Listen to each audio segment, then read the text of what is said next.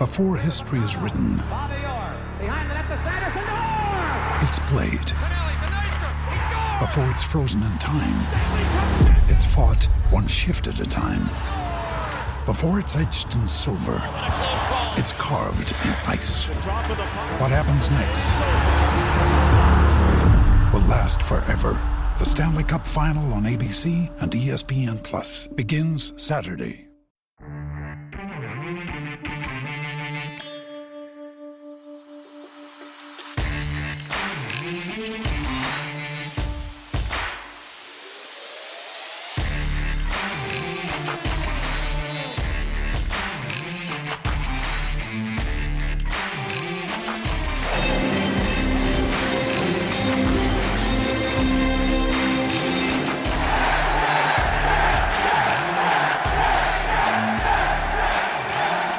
Welcome to the Islanders Never Say Die podcast. I'm your host, TJ, and with me, as always, is our NHL analyst and expert, the Grumpy Old Man. They say there's no shame in his game because he's always the same. Hey, Grump, how are you? That's me. I'm doing okay. Oh, goodness gracious, Grumpy. There's a lot. There's a lot to talk about.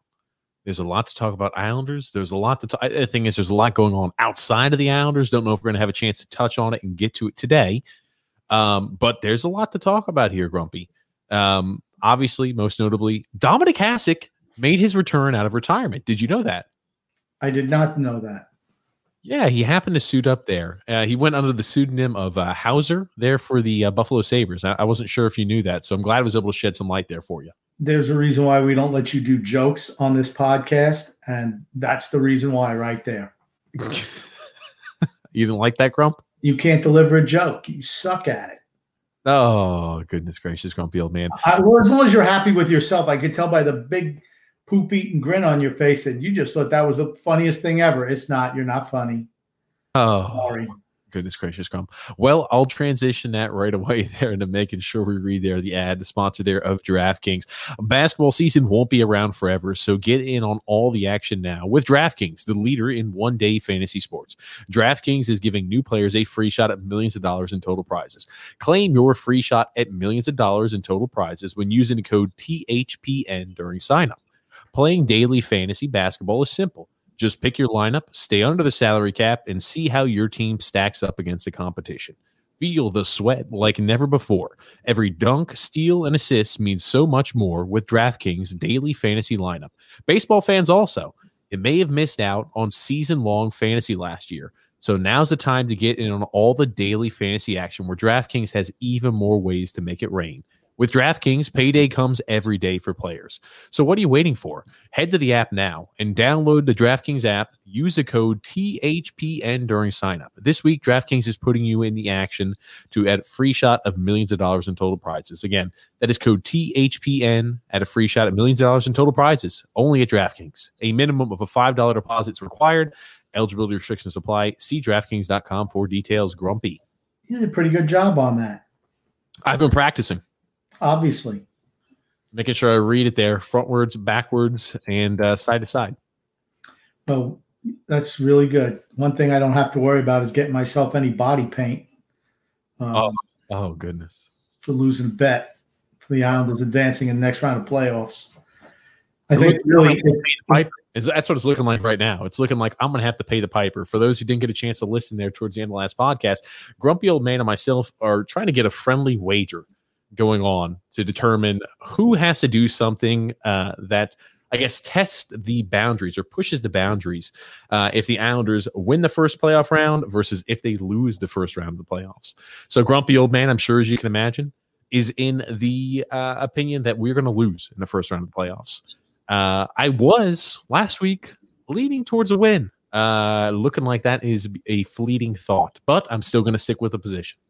Well, I noticed you said, well, you know what? Hey, we got Buffalo and we have New Jersey, and then we have the one game with Boston. That's 12 possible points. If we come out with, 10 of those points, we're going to get on a roll before the playoffs. And we come out and we look absolutely terrible against the worst club in hockey and get beat by a guy who is an ECHL goalie. And How is that for getting yourself ready for the playoffs? Oh, trust me, we're going to dive into it. And, there's a lot of people on social media back and forth there with Barry Trotz's decision last night. I'll tell you this much. I think it's the liar, Barry Trotz, the lying code, Barry Trotz, that guy. To answer your question, grumpy old man, and I want to answer it. I don't think it's exciting. I don't think fans are entering the playoffs with a lot of enthusiasm or high expectations. I could tell you that much, because even though we sat out, the best player on this team last night, and we're in a time period where we want to go ahead and give players a rest, it is not reassuring to lose 2 games to the worst team in the NHL, who is starting an ECHL goalie. That's not reassuring. So to answer your question, I have to feel like people have some angst with this team right now. I mean, we just uninspired performances. We look steps slow. So what's the remedy? We bench Matt Barzal. Good remedy. How'd that work out for you? We had jump, but we still can't score. We're just a team of Jags. And then Barry lied about it after the game. So I give him an F-, an F double minus for yesterday and the day before. Okay, hold on a second. What do you mean he lied about it? Explain that a little bit more, Grump. Okay. Let's see. We have Anthony Beauvillier come out after the game, and they specifically. I will read you the quote, because I don't want you to paraphrase. This is the quote that Anthony Beauvillier said. Do you remember the question? The question was regarding Matt Barzal being scratched. And a wake-up call for the Islanders. Did it serve as a wake-up call for the Islanders? The response was, it's not what you want to see, but it's part of the game. It's part of the business. Pretty much all I can say right now. Okay. So what does that lead you to say? Why was he benched?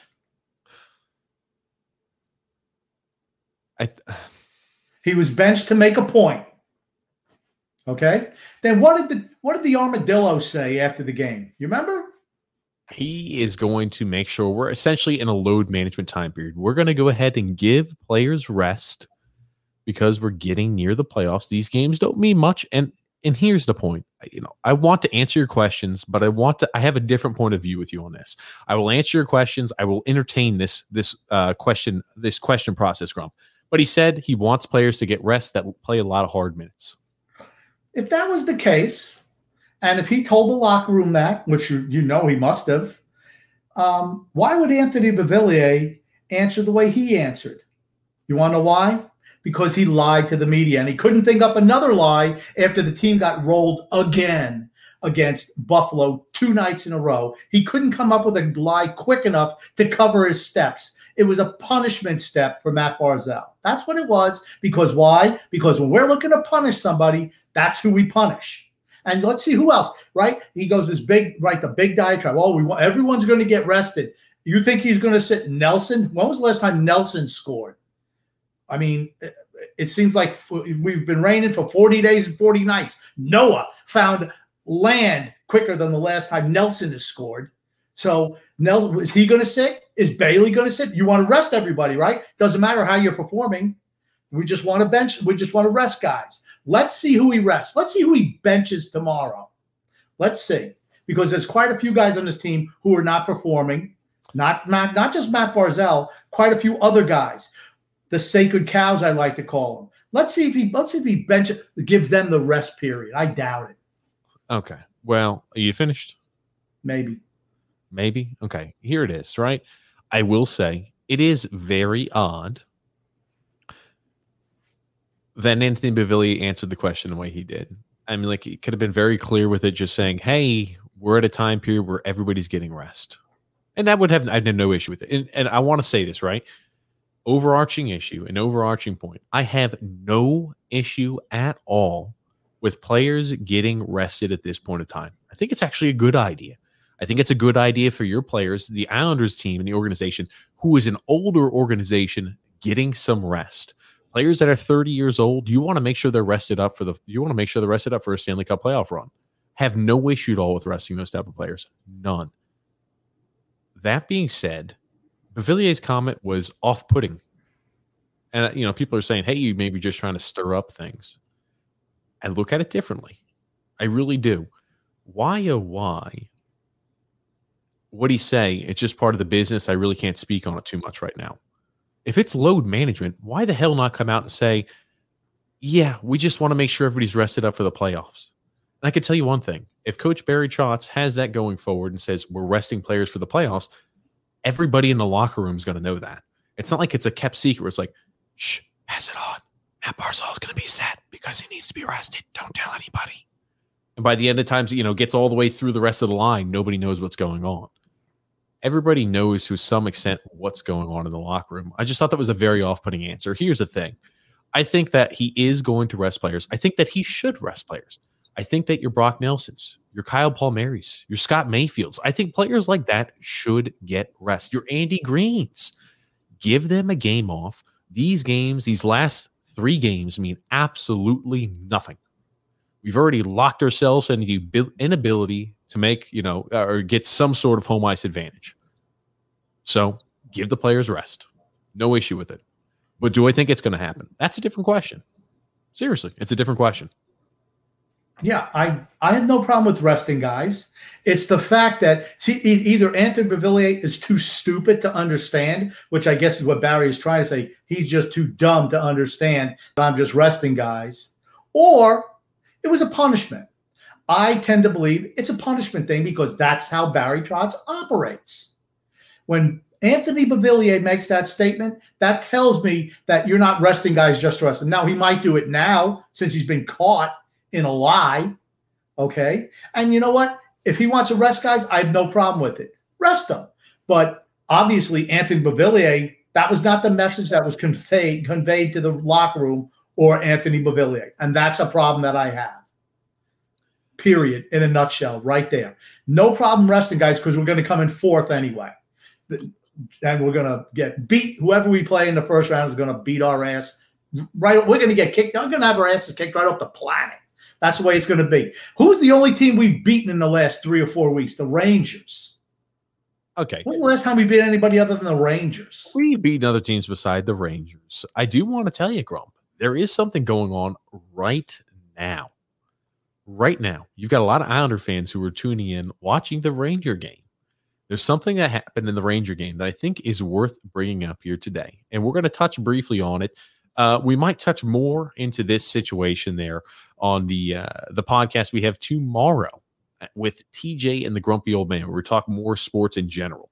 You can find that channel there, again, on Facebook, Twitter, and YouTube, TJ and the Grumpy Old Man. But there was an incident that happened right off the puck drop, Grumpy Old Man. Does this give you chills and goosebumps, reminiscent of an older time? A full line fight, essentially. It's great. It's great. Right off the drop of the puck. I love it. I love it. And we are going to talk a bit about this tomorrow in depth, without a doubt. This is a national story, and that's what the TJ and the Grumpy Old Man podcast is about, national stories. And this is definitely one. And I'm glad there's a hockey one. It's fantastic. I love when hockey is in the limelight, honestly. And good. Good for the Rangers, honestly, for sticking up for their guy. Good for them. Okay. Here's the thing. I'll tell you, and we'll touch on it, right? I think people have an obsession with Tom Wilson. They really do. I'm not a Tom Wilson fan. I can tell you this, though. I watched what transpired, and I don't know. I've seen him do a lot worse stuff before in the past. I guess that's where my entire point comes in. I'm like, yeah, Tom Wilson's no saint. I've seen him do a lot worse things there in the past, though.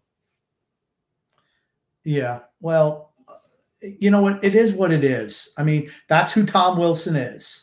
Okay. And if you watch the whole incident that happened, I don't want to touch on it too much. This is an Islander podcast. Okay. But if you look at the whole thing play out, I mean, Panarin was jumped on his back 2 or 3 times. Then Buchnevich jumped on top of him too. What do you expect the man to do? I mean, he's fighting for himself out there. And I'm not a Tom Wilson fan. I mean, he's a dirty player. But you know what? I've seen him do a lot worse. I've seen a lot worse things just in any NHL game, honestly. He gets penalized because of his rep. But the bigger fallout is what's happened today, this afternoon, with what the Rangers have done. And like I said, we'll go fully into that tomorrow because it's still a developing story. I know you really don't want to touch it, Grump. You're trying to give teasers. Hey, go check out TJ and the Grumpy Old. That is exactly right. That is exactly what I'm trying to do. That is exactly what I'm trying to do. And if you had a brain, that's what you would try to do too. Here's the thing: you can talk about it, and you can come to more profound conclusions tomorrow. Because there's always I don't want to talk about it today. I want to talk about the Islanders today on the Islanders podcast. That's all. Wham. Anyway, Grumpy, I'll tell you this much. And I'm DVRing that game, by the way. Did you ever think we would have a first line? A playoff caliber team would have a first line of Michael Del Cole, Travis Zajac, as well as Jordan Eberle. I know we're resting players, but it's just kind of funny to think about, isn't it? We weren't resting players. We were benching them, okay? Matt Martin had a crappy game the last game. Leo Captain Hook from the good ship Lollipop drew 2 hooking penalties in the first period, and Matt Barzal looked disinterested. He really did. So, that's why they got benched. Barry can spout whatever garbage he wants to spout now, but that's why they were sat. Okay. Now, here's the thing. Now to have any credibility, he's got to sit everybody on the team the rest of the way. Let's see what he does. I'll be interested to see what he does. He doesn't have to sit everybody the rest of the way. We want to get everybody rested. It's all about the playoffs. We want everybody to get rested up for the playoffs, right? So 23-year-old Matt Barzal has to sit. Why does he have to sit? How come you're not resting any of these 30-year-old guys? How about Letty, who looked like absolute garbage the last 2 games? How about Scott Mayfield? How about Andy Green, who's been a disaster? You want to know who's going to get benched? Noah Dobson. That'll be the next one. You watch. Why? Because he needs a rest. Well, we got the 38-year-old who's a human turnover machine out there. He's going to play all the time. Let's bring Coburn back in. We're never going to sit Letty. We're never going to sit Pellick and Pulak. Why not rest those guys? They get macho super minutes, right? How about Bailey? How about Nelson? How about Palmieri? 2 points in 14 games. What a trade. Boy, that was a great trade. F-, right? That's what I should have just stuck with what I had to begin with. I let myself talk myself into a B, but that what a colossal blunder by Lou Lamoriello. What a bad trade. Here we go. Double D bad. It doesn't look good right now. I will tell you this though. Depending on how the playoffs go, really depends on how that trade works out. I can tell you one thing. If you get bounced in the first round of the playoffs and the regular season performance is the way it was with Kyle Palmieri, I can tell you one thing. Remember, we had a podcast not too long ago. Rumors were coming around that, hey, Anthony Beauvillier was being possibly shopped at the trade deadline. They were throwing his name out there. And, maybe Kyle Palmieri was the answer. I could tell you one thing. There is no way in hell the Islanders should sign back Kyle Palmieri unless he has an unbelievable resurgence and rebirth. He needs a break. He's creating offensive chances, but in the same token, you could tell he just seems jaded out there on the ice. Kyle Palmieri needs a rest. Give Kyle Palmieri a rest, but will he sit out? Probably not. I'll tell you though, there's no way the Islanders should sign back Kyle Palmieri. None. That is the only positive of the trade, and the way he's playing is that we don't have to see him after another, 7 games, 3 in the regular season and 4 in the playoffs, 7 games tops. So within 2 weeks, we'll know. Oh goodness! We're just on a downward spiral right now. I mean, I don't see how there's. Here's the thing: we're not playing the Rangers anymore. So, who else can we beat? Can we talk about that too? The broadcast crew. Butch and Brennan. This was after the first loss to the Sabres, where we blew that 2-goal lead and lost in regulation. They were trying to pontificate as to why the Islanders lost. And you saw the excuses were aplenty. Well, maybe the Islanders are just on a down. They're just on a downer after beating the Rangers and after playing the Rangers. They get up for the Rangers, and now that they're no longer playing them, it's hard to keep that enthusiasm and momentum. And then he also says, well, maybe it's because they've already clinched a playoff spot, that, hey, they're not too much worried about the games anymore. They've already clinched a playoff spot. You don't have to worry about, home ice advantage. No need to worry about that on the ice. Here's the thing. You're a professional. This is always my overarching point. People are saying they're not playing for anything and they got nothing to play for. That has always pissed me off. You are a freaking professional. Bring the same level of effort every single night. None of that BS. And this is a veteran team. These are not a bunch of, well, we know they're never going to be young guys on this team with this regime, but these are not a bunch of 20, 21-year-olds who their attention span or their intensity can waver from game to game. These guys know exactly what it takes and exactly what Barry Trotz wants, and they can't do it. First of all, it's too taxing a system for older players over the long term. That's just a fact. When you want to play grind it out every single night, and you have an older team, you cannot bring it every night long term. How many games did we play last year when we went on our 7-game losing streak just before the shutdown? Just before the shutdown, we won 2 out of 13 games. And the 2 games we won were against the worst team in the NHL, Detroit Red Wings, and the miserable San Jose Sharks. But how many games had we played? It's right around as many as we played right now, correct? Approximately. What I'm saying is, give or take, sure. What I'm saying is the physicality of that system wears you down. And it looks like with this group, 50 some odd games is about as much as you can put into that before having a break. Well, like I said, I don't see us recovering from this. We're just not playing very well. We got out. Here's the thing. And Buffalo was hideous. They're a horrible team. They couldn't string 2 freaking passes together. They couldn't stick handle, and somehow they just absolutely dominated us in the third period of both games. Flat out dominated us. And they're terrible. I mean, what happens when we play somebody who can actually skate and pass? I mean, what's going to happen then? You really think we match up with Washington or Pittsburgh or Boston at this stage? I'm sorry, I just don't see it. A little bit too much for you to comprehend, right? It doesn't look encouraging. And here's my only tidbit. I really was riding on the, hey, we can start building some momentum.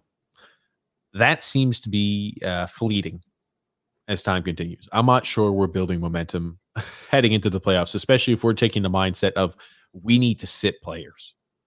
You want to still enter the playoffs, though, with some sort of momentum.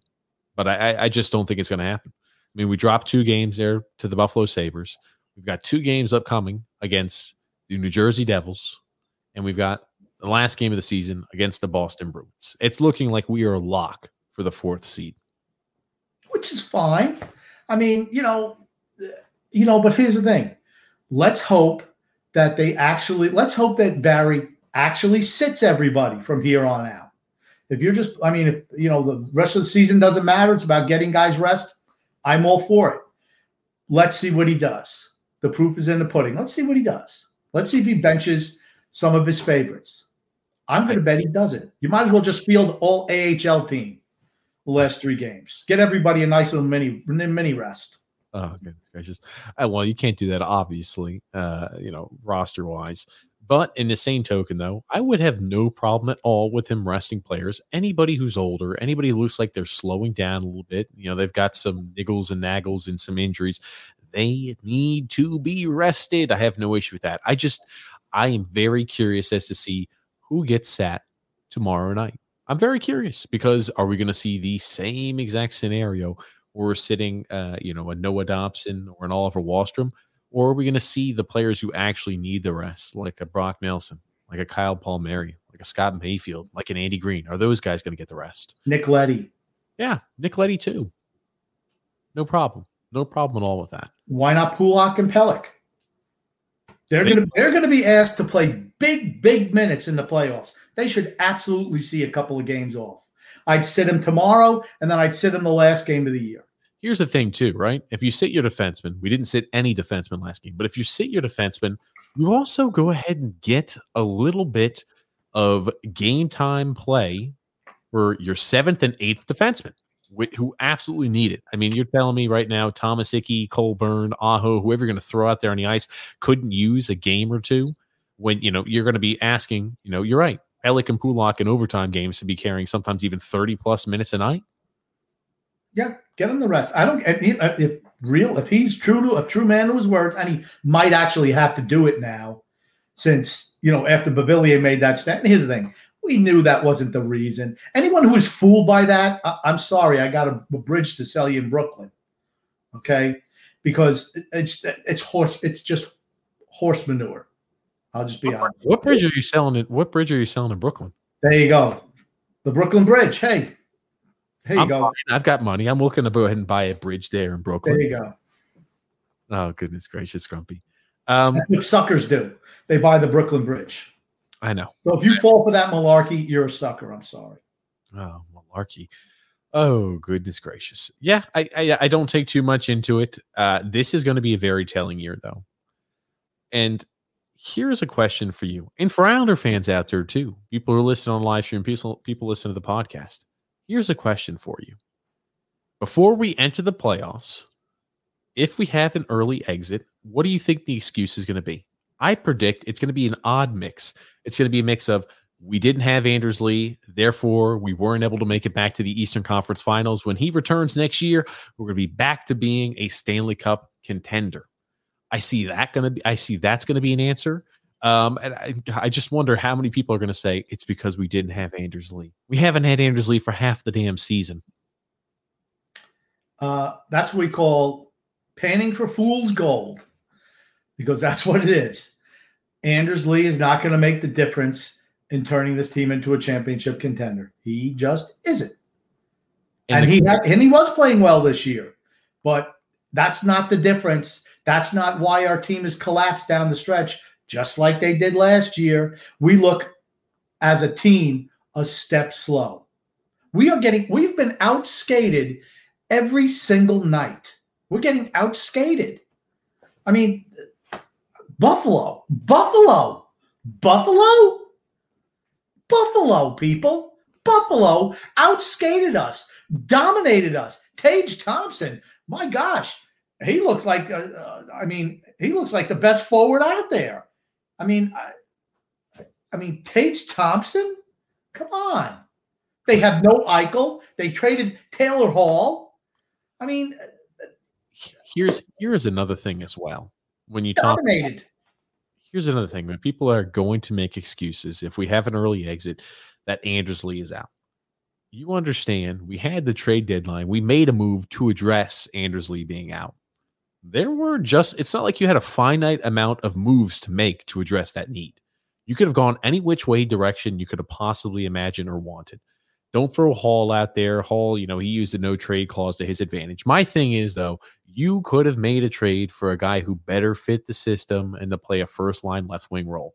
It's pretty honest and pretty obvious that Kyle Palmieri was not that guy.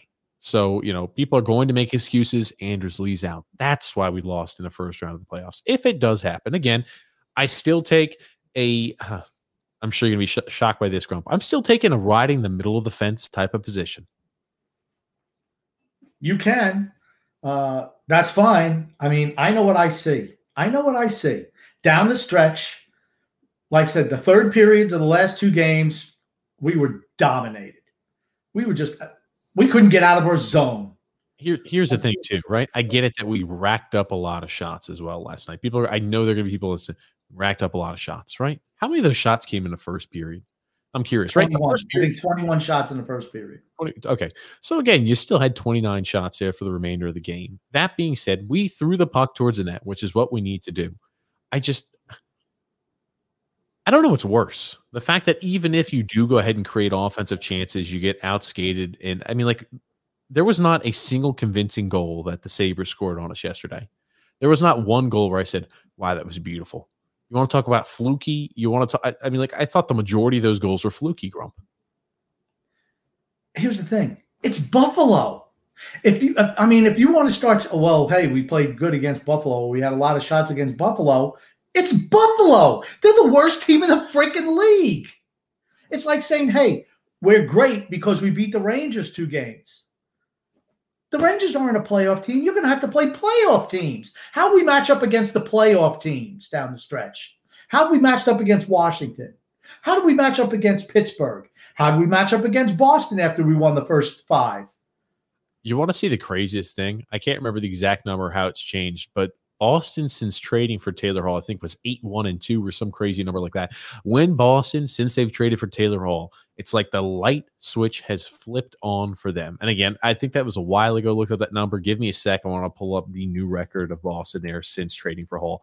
But I mean, you want to talk about finding the key player to address the need. Boston did that superbly at the trade deadline. Yeah, well, you know what? That's what happens. That's what a trade deadline acquisition is supposed to do. Like when the Islanders traded for Butch Goring, they were scuffling going into the trade deadline. And then when they picked him up, I think they were eight wins, no losses, and 4 ties over the last 12. That's not the case with Kyle Palmieri and Travis Zajac. They haven't addressed any needs. I mean, those are just facts. I mean, you can delude yourself into thinking that, these guys are the answer still. To me, I've seen enough sample size to realize they're not. Kyle Palmieri, the guy we gave up the first round pick for, is on our third line. I mean, doesn't that say it all right there? I can tell you this much. It's not the first time at the trade deadline we've given up a first round pick for a third liner. Yeah, that's true. You got to make sure you get the symbol in at the end. It's boom. But the whole thing is, and that was an over. And I love JG Pageau, but a first and second round pick for a third line player. And then you wonder why you don't have anybody in your farm system coming up ready to contribute in the future years, because you keep on trading away first round draft picks for guys who are, 29, 30 years old. I mean, and then you re-sign a bunch of older veterans to long-term deals, and you wonder why you're in the boat with the salary cap. I mean, it's not rocket science. It really isn't. They figure this is the last run or last 1 or 2 runs with this team before they have to blow it up. I'm telling you, that's what that thought process is there. By the way, grumpy old man, the Boston Bruins record since trading for Taylor Hall, 10 wins, 2 regulation losses, and 1 overtime loss. Pretty good. That's a team, you had mentioned it, right? You were singing the praises there, the Boston Bruins. You thought they were going to come on hot after addressing that need. They looked like they were really firing on all cylinders. And you thought that really helped them out. Well, sure enough, there, since trading there for Taylor Hall, Boston Bruins, 10 wins, 2 regulation losses, 1 overtime loss. And those 2 losses, regulation losses, were back-to-back last week, which ended their chance of winning division. They were really rolling. That's not a team I want to play in the first round. We won't have to worry about that, of course. But, because it's either Pittsburgh or Washington that will have to play. But still, it's like, do you really want to play Boston right now? I wouldn't. With how well they're playing, no. And Pittsburgh's hot as a firecracker, and Washington's doing really well too. I mean, here's the thing. This Wilson thing could galvanize them as a team, us against the world. Who knows? That's always important. That's always an important factor to take into place. How they react to something like that, because they're getting a lot of media attention. Either it's going to gobble them up, the moment's going to be a little too big, or just a distraction, which sometimes can never be good, or it unifies them, makes them closer. So, I think that's interesting to watch as we go forward. That being said,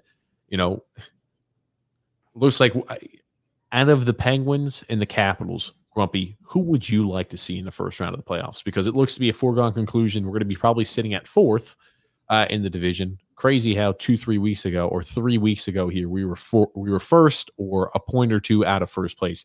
Now we're sitting in 4th. It just tells you how close and tough of a division this is. That being said, who would you rather see, the Washington Capitals or the Pittsburgh Penguins?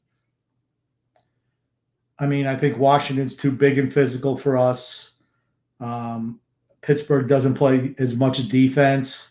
I guess maybe Pittsburgh, but honestly, the way we're playing and the one they're playing, I don't think it even matters.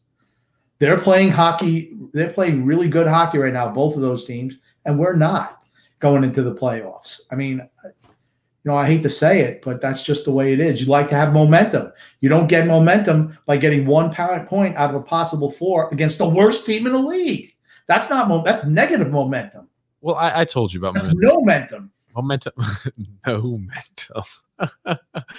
I will tell you, I think momentum is important. That's really why I thought if we were able to bang out a few wins against, the cellar dwellers of the division, I thought maybe we'd be singing a different tune. We've taken a different approach. I don't disagree with resting players, as I mentioned earlier. We need to make sure we rest the older players who have had a grinding and tough season. That's who we need to rest. I don't need to see Oliver Wahlstrom or No Dobson sitting again. I need to see guys like Pulak, Pellick, Mayfield, Green. I need to see those type of guys sitting. I need to see them getting fresh legs ready for the playoffs, because as we have overtime games, they are going to be relied upon more and more. Because if we're in second overtime, do you think Barry Trotz is just going to be rolling the defensive pairings, or do you think he's going to say, "Hey, I'm going to rely upon what it, the pride there of the team. I'm going to rely upon their the steady eddies, the Pulaks and the Pellics." I don't think they're just going to be rolling lines at that point. You think we can score goals to push games against playoff caliber teams into overtime? Wow, that's a stretch too. I don't know. It could be 0-0 or 1-1 heading into overtime. I didn't say it has to be a barn burner 5-5 headed to overtime. Yeah, I mean, these teams can score. We can't. I mean, I'm sorry.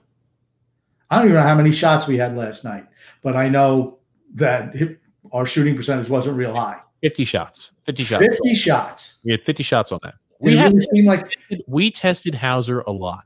And we put the puck on net very often. He came up looking like Dominic Hasek, though. It just seems like the Islanders complex, whenever they're playing some journeyman goaltender, a career ECHL goalie, they stand on their head and they look like Marty Brodeur, Dominic Hasek, Curtis Joseph, whoever we're going to throw out there.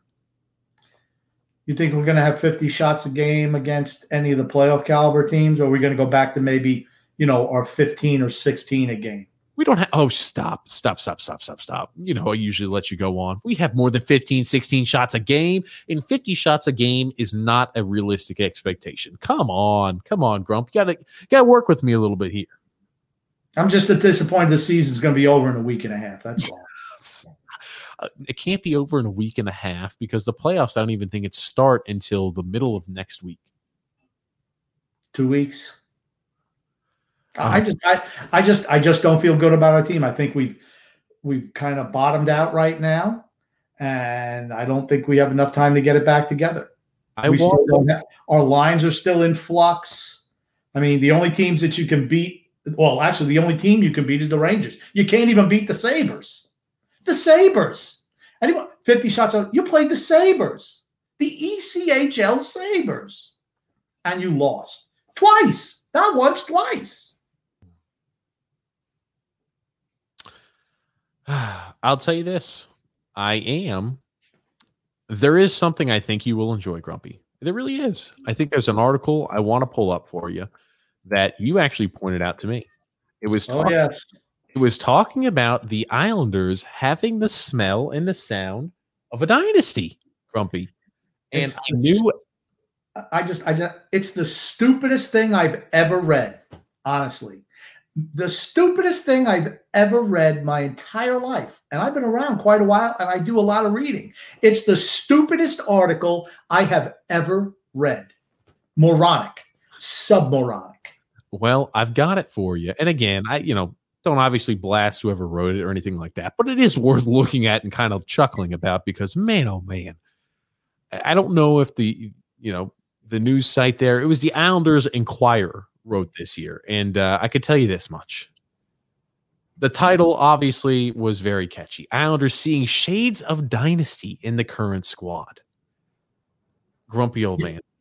I'm sorry. Yeah. They did some team comparisons of players. They compared Trotz and Lamoriello to Al Arbor and Bill Torrey. Sorry. I'm sorry. That doesn't cut it. Al Arbor won 4 Stanley Cups. I'm sorry. No.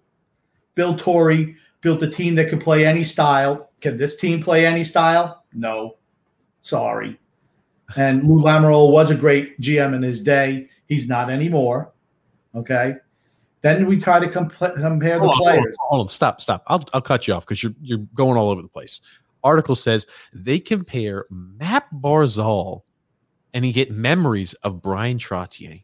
Holy crap. I love Matt Barzal. Please do not tarnish Brian Trottier's name by throwing him in the same sentence as Matt Barzal. Not saying Matt Barzal can't grow into a player of that ilk, but Brian Trottier is on a completely different level than Matt Barzal is at this point in his career. Brian Trottier was maybe the best two-way. He would be perfect for this current team, honestly, because he played that two-way style. He's exactly the type of center that Barry Trotz would love to have because he was two-way center. And I love Matt Barzal, but he's no Brian Trotz, not even close. Nick Leddy, the lug the puck up the ice. I am reminded of the great Dennis Potvin. Again. I mean, let's see defense. Let's take the greatest defenseman ever in Islander history, probably top 5 defenseman all time.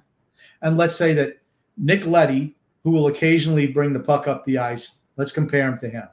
Sorry. I mean, in his defense, he said he watched these players when he was 12. So, okay, the back of his head was still soft. Okay, so, I don't think he really remembers what these other players did, when I was a little bit older. I love Oliver Wahlstrom too, but comparing Oliver Wahlstrom, he reminds me of the skill set of Mike Bossy. Here's the thing. Sure, maybe he has similar qualities. The skill set level is not even comparable, though. And that's my thing, right? I could say, yeah, a guy out there that's just kind of smart, has good hockey sense. He kind of reminds me of Wayne Gretzky that way. He always seems to be in the right place at the right time. Don't degrade the names of the all-time greats like that. And I like Oliver Wahlstrom. But it's like saying, hey, a guy who's got unbelievable wheels. Hey, that guy, Jesus. I read the article too. I glanced at it. Man, oh man. I'm not sure if they're just kind of like trying to find something to write about. But I knew you had an issue with this. I'm sure there are some Islander fans that also might have an issue with it. And I'll go there to the honorable mentions, Grump. Matt Martin, the new Mr. Islander, reminds him of Bob Nystrom. Bobby Nystrom. Yeah. Okay. You got Bobby Nystrom, Mr. Islander, and you want to compare the $6 million man, a grinder on the fourth line, to Bobby Nystrom. Okay, stop insulting Bobby Nystrom. Or here's one, comparing average Anders Lee to Clark Gillies, to a Hall of Famer. Stop. Just stop. Stop. It's comical. It's comical. And when this guy was watching when they were 12 years old, these players were in their prime. They're not past their prime like all the guys he's discussing. I mean, then, Noah Dobson, he compared to Ken Morrow. Okay, Ken Morrow is a defensive defenseman. Is that what Noah Dobson is? Is that what he projects to be? I think just because he's young. I think it's just because he's young. And Ken Morrow was young when they first started that big push and winning Stanley Cups in the dynasty. So maybe we're just going ahead and splitting hairs. But when I saw this article, I laughed. I enjoyed reading it. It brought me some comedy, brought me some laughter. But man, oh man, come on now. You can't be likening, Nick Leddy. Oh, yeah, I'm sorry. And he was the worst one. Here's the worst one. He compared John Tonelli, all-time great, John Tonelli. Yeah. To of the 14 games with the New York Islanders, 1 goal, 1 assist, Kyle Palmieri. Oh, please. Does Kyle Palmieri go in with reckless abandon into the corners? I mean, like I said, I don't know who this character is who wrote this story, but like I said, it's the stupidest story I've ever read. And again, we don't try to come at the guy. I just read it. I read the article, and it's it's an eyes on Isles. So immediately, I got a good kick out of that because they're always just throwing anything out there. If the Islanders Inquirer, but Nick Leddy to Dennis Potvin, stop. I can't. I'm sorry. I can't. We won't show too much more of that. I saw that, and I knew there were going to be fans and listeners there who would enjoy seeing that. I knew, Grumpy, you loved when you saw that as well because it made you so happy. You said, you know what? Those are the exact same players I would compare them to as well. This is a dynasty. Making the playoffs 3 years in a row reminds me, and it gives me that nostalgic feeling of an Islanders dynasty. Making the playoffs 3 years in a row. That's how we've been. Okay, but that's the problem with, and here's the thing. I understand particularly younger Islander fans, but anyone who's been a fan for a while, when you're a loser for years and years and years, you think that making the playoffs is like the greatest thing ever because you don't make the playoffs. You make it one every couple of years. You might squeak into the playoffs. But you know what? To me, making the playoffs should be expected, and that should be the expectation for this team now, honestly. Now let's take it to the next level. That's what I want to talk about too, because no matter how this season ends and no matter what happens in the playoffs, that needs to be the goal going forward in a year in, year out basis. The expectation is to make the playoffs. Anything less is a disappointment. That is how you start changing the momentum. That's how you start changing the frame and changing the way the organization's run. It's no longer, hey, we're making the playoffs. This is awesome. We're making the playoffs. I'm getting feelings of nostalgia from the dynasty era. It shouldn't be the case. It should be, hey, we're making the playoffs on a year in, year out basis. If we don't make the playoffs, we're shocked by it. That's the type of mindset they have to have. And I think our organization does have that mindset, but I'm just talking more fans in general. That's the mindset the fan base has to have as well, because I really honestly believe that this cast and crew, this organization, Lou Lamoriello, Barry Trotz, and every single member of this organization has the expectation of it's bare minimum a requirement for us to make the playoffs on a year in, year out basis, which is good. Right. My hope that's the most important thing that Lamoriello and Trotz have done is they've changed the culture within the organization, without a doubt. The fans, as usual, are late to the party. I'm already past that, okay? My expectation is we make the playoffs. Now it's let's get to the next level. And is Barry Trotz and Lou Lamoriello, are they the right people to get us there? That's a big question. That's an off-season question, because I think we're going to have to change some type of structure to get to the next level considering the players we have. Oh, stop. I'm not going to make those preemptive judgments. We'll have to wait and see. I'll tell you one thing. You talk about how Barry and Lou were able to change the image of the organization and the mindset. It took them 1 year to do that. That's incredible. It's incredible. Completely changed overnight. There was no, hey, we're going through a drudging rebuilding again. They came in, stuck everything in the lineup, and it worked. I will tell you, that's a great job by Barry and a good job. I told you, an excellent job by Lou in that capacity. That being said, grumpy old man, we have some comments. I want to start getting to some comments too, because today is one of the days on Wednesdays we do not have the call-in feature. Oh, sad. I know, I'm sure for some. We got Scott Levy. He was saying he likes the shirt, grumpy old man. He's saying, hey, how are you doing? Thank you. Jerry Springer, former mayor of Cincinnati, says the cul-de-sacking hairlines. I love it. Oh, okay. And Brian J said, if we're in trouble, a lot inside the Islanders, cough, Barry Trotz. I don't understand this. I don't understand the statement. But we are in trouble.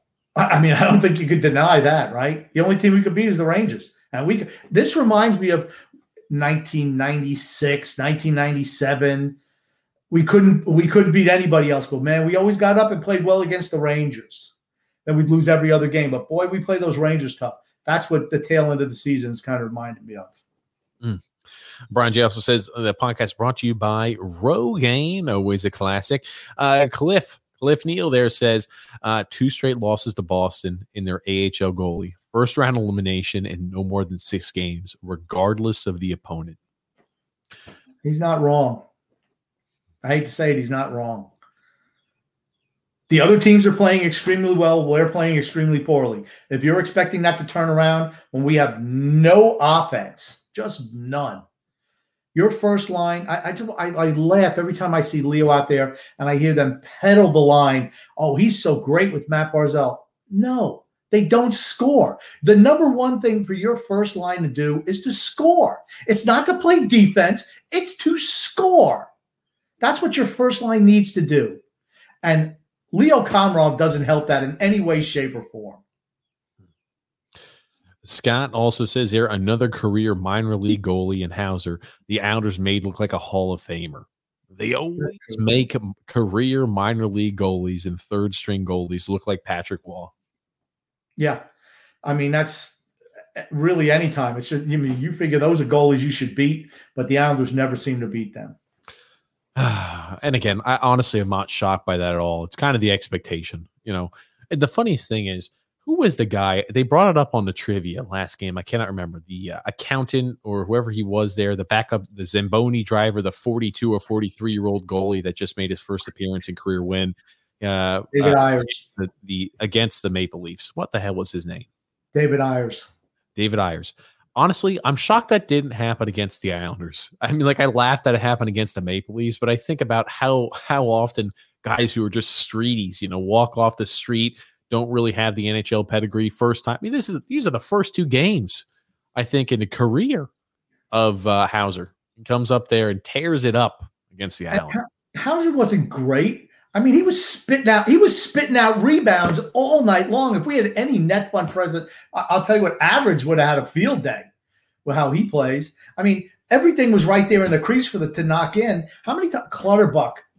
Here's the thing. That's what happens when you don't have talent, because you get the puck in front of the net on a rebound and it's always falling off your stick, or you're hitting the crossbar, or you're missing the net altogether. Talented players find ways to score those goals.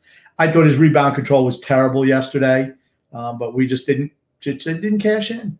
I'll tell you and what. You could feel the momentum change. The tail end of the second period, the momentum changed, just like the game before. I mean, I thought we played the first period really, really well. Just like I thought we played the first period of half the other game really well.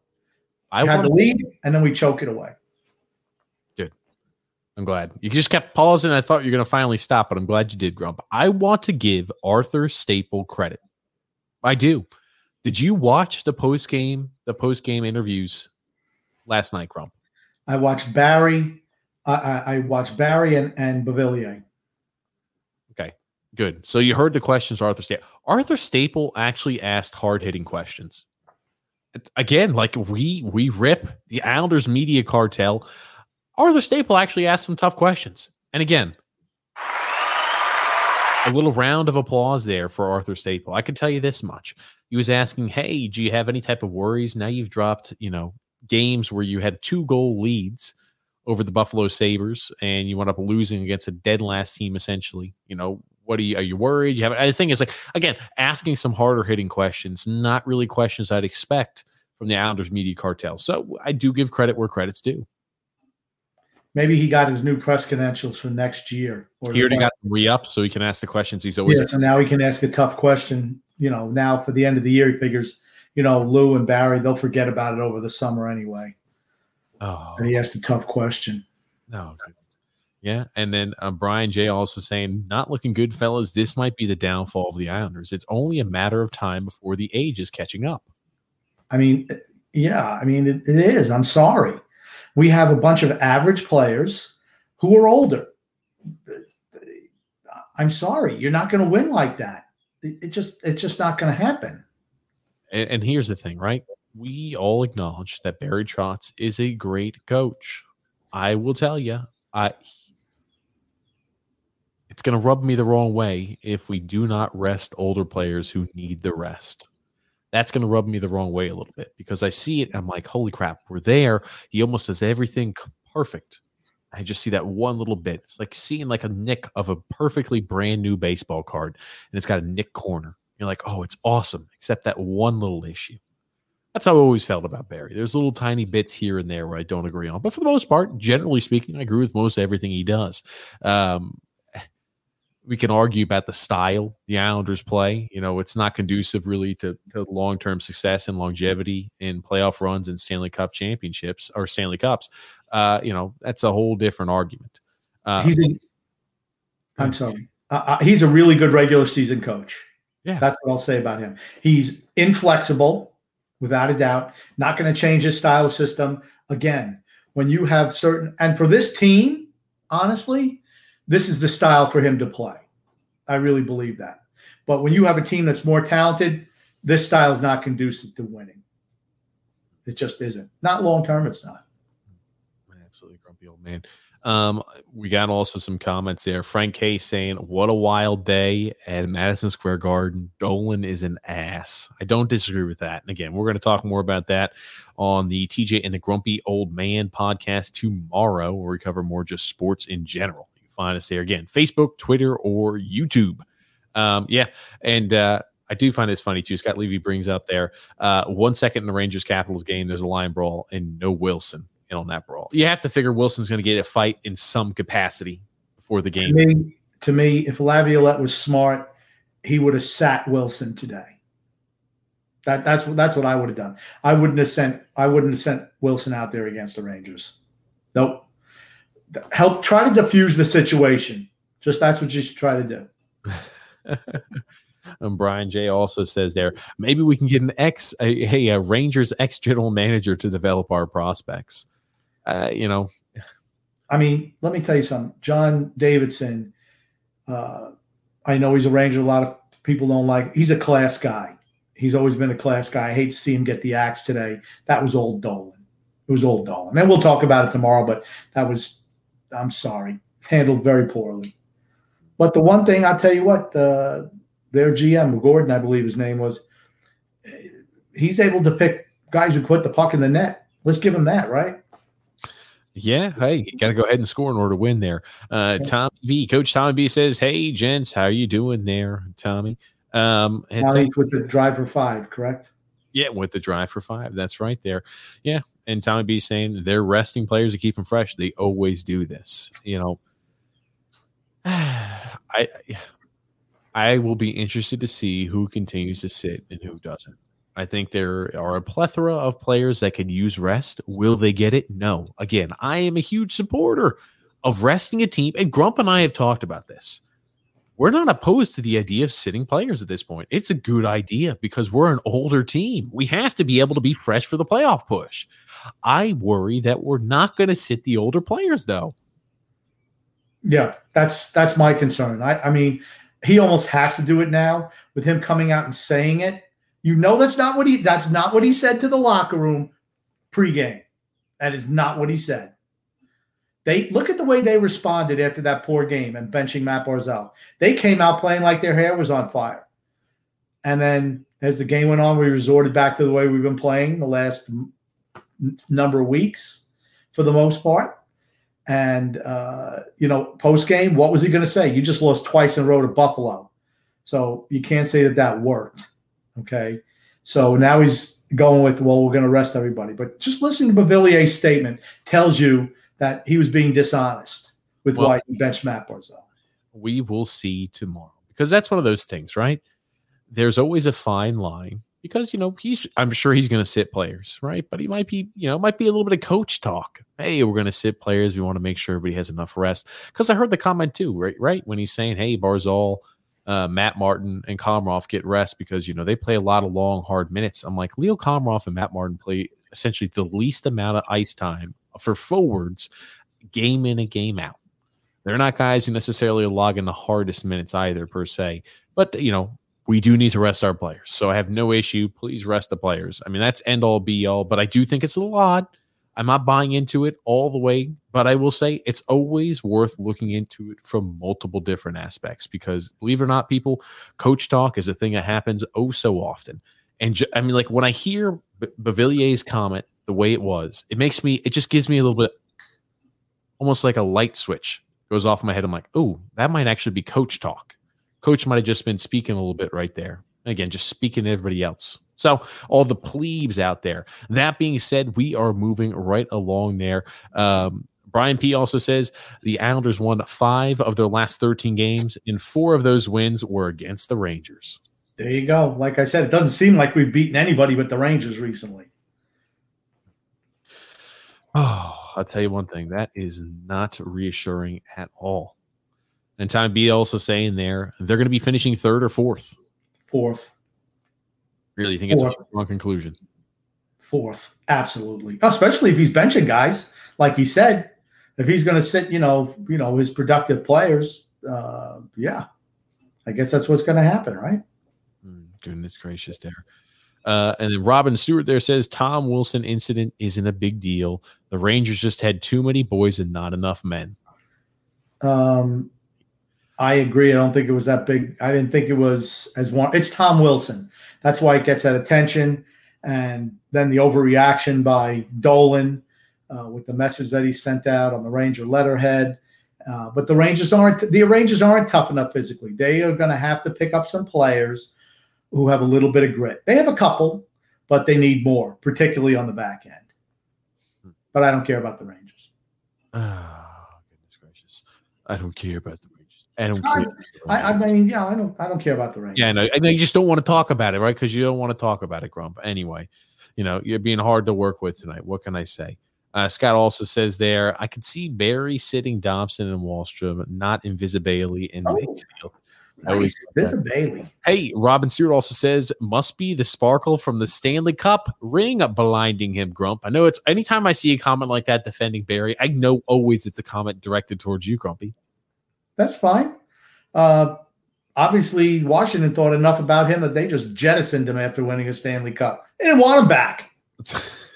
That should tell you something, Robin. We've discussed this before. That should tell you something. With the amount, they didn't want him back. Oh, they didn't. They made no effort to keep him.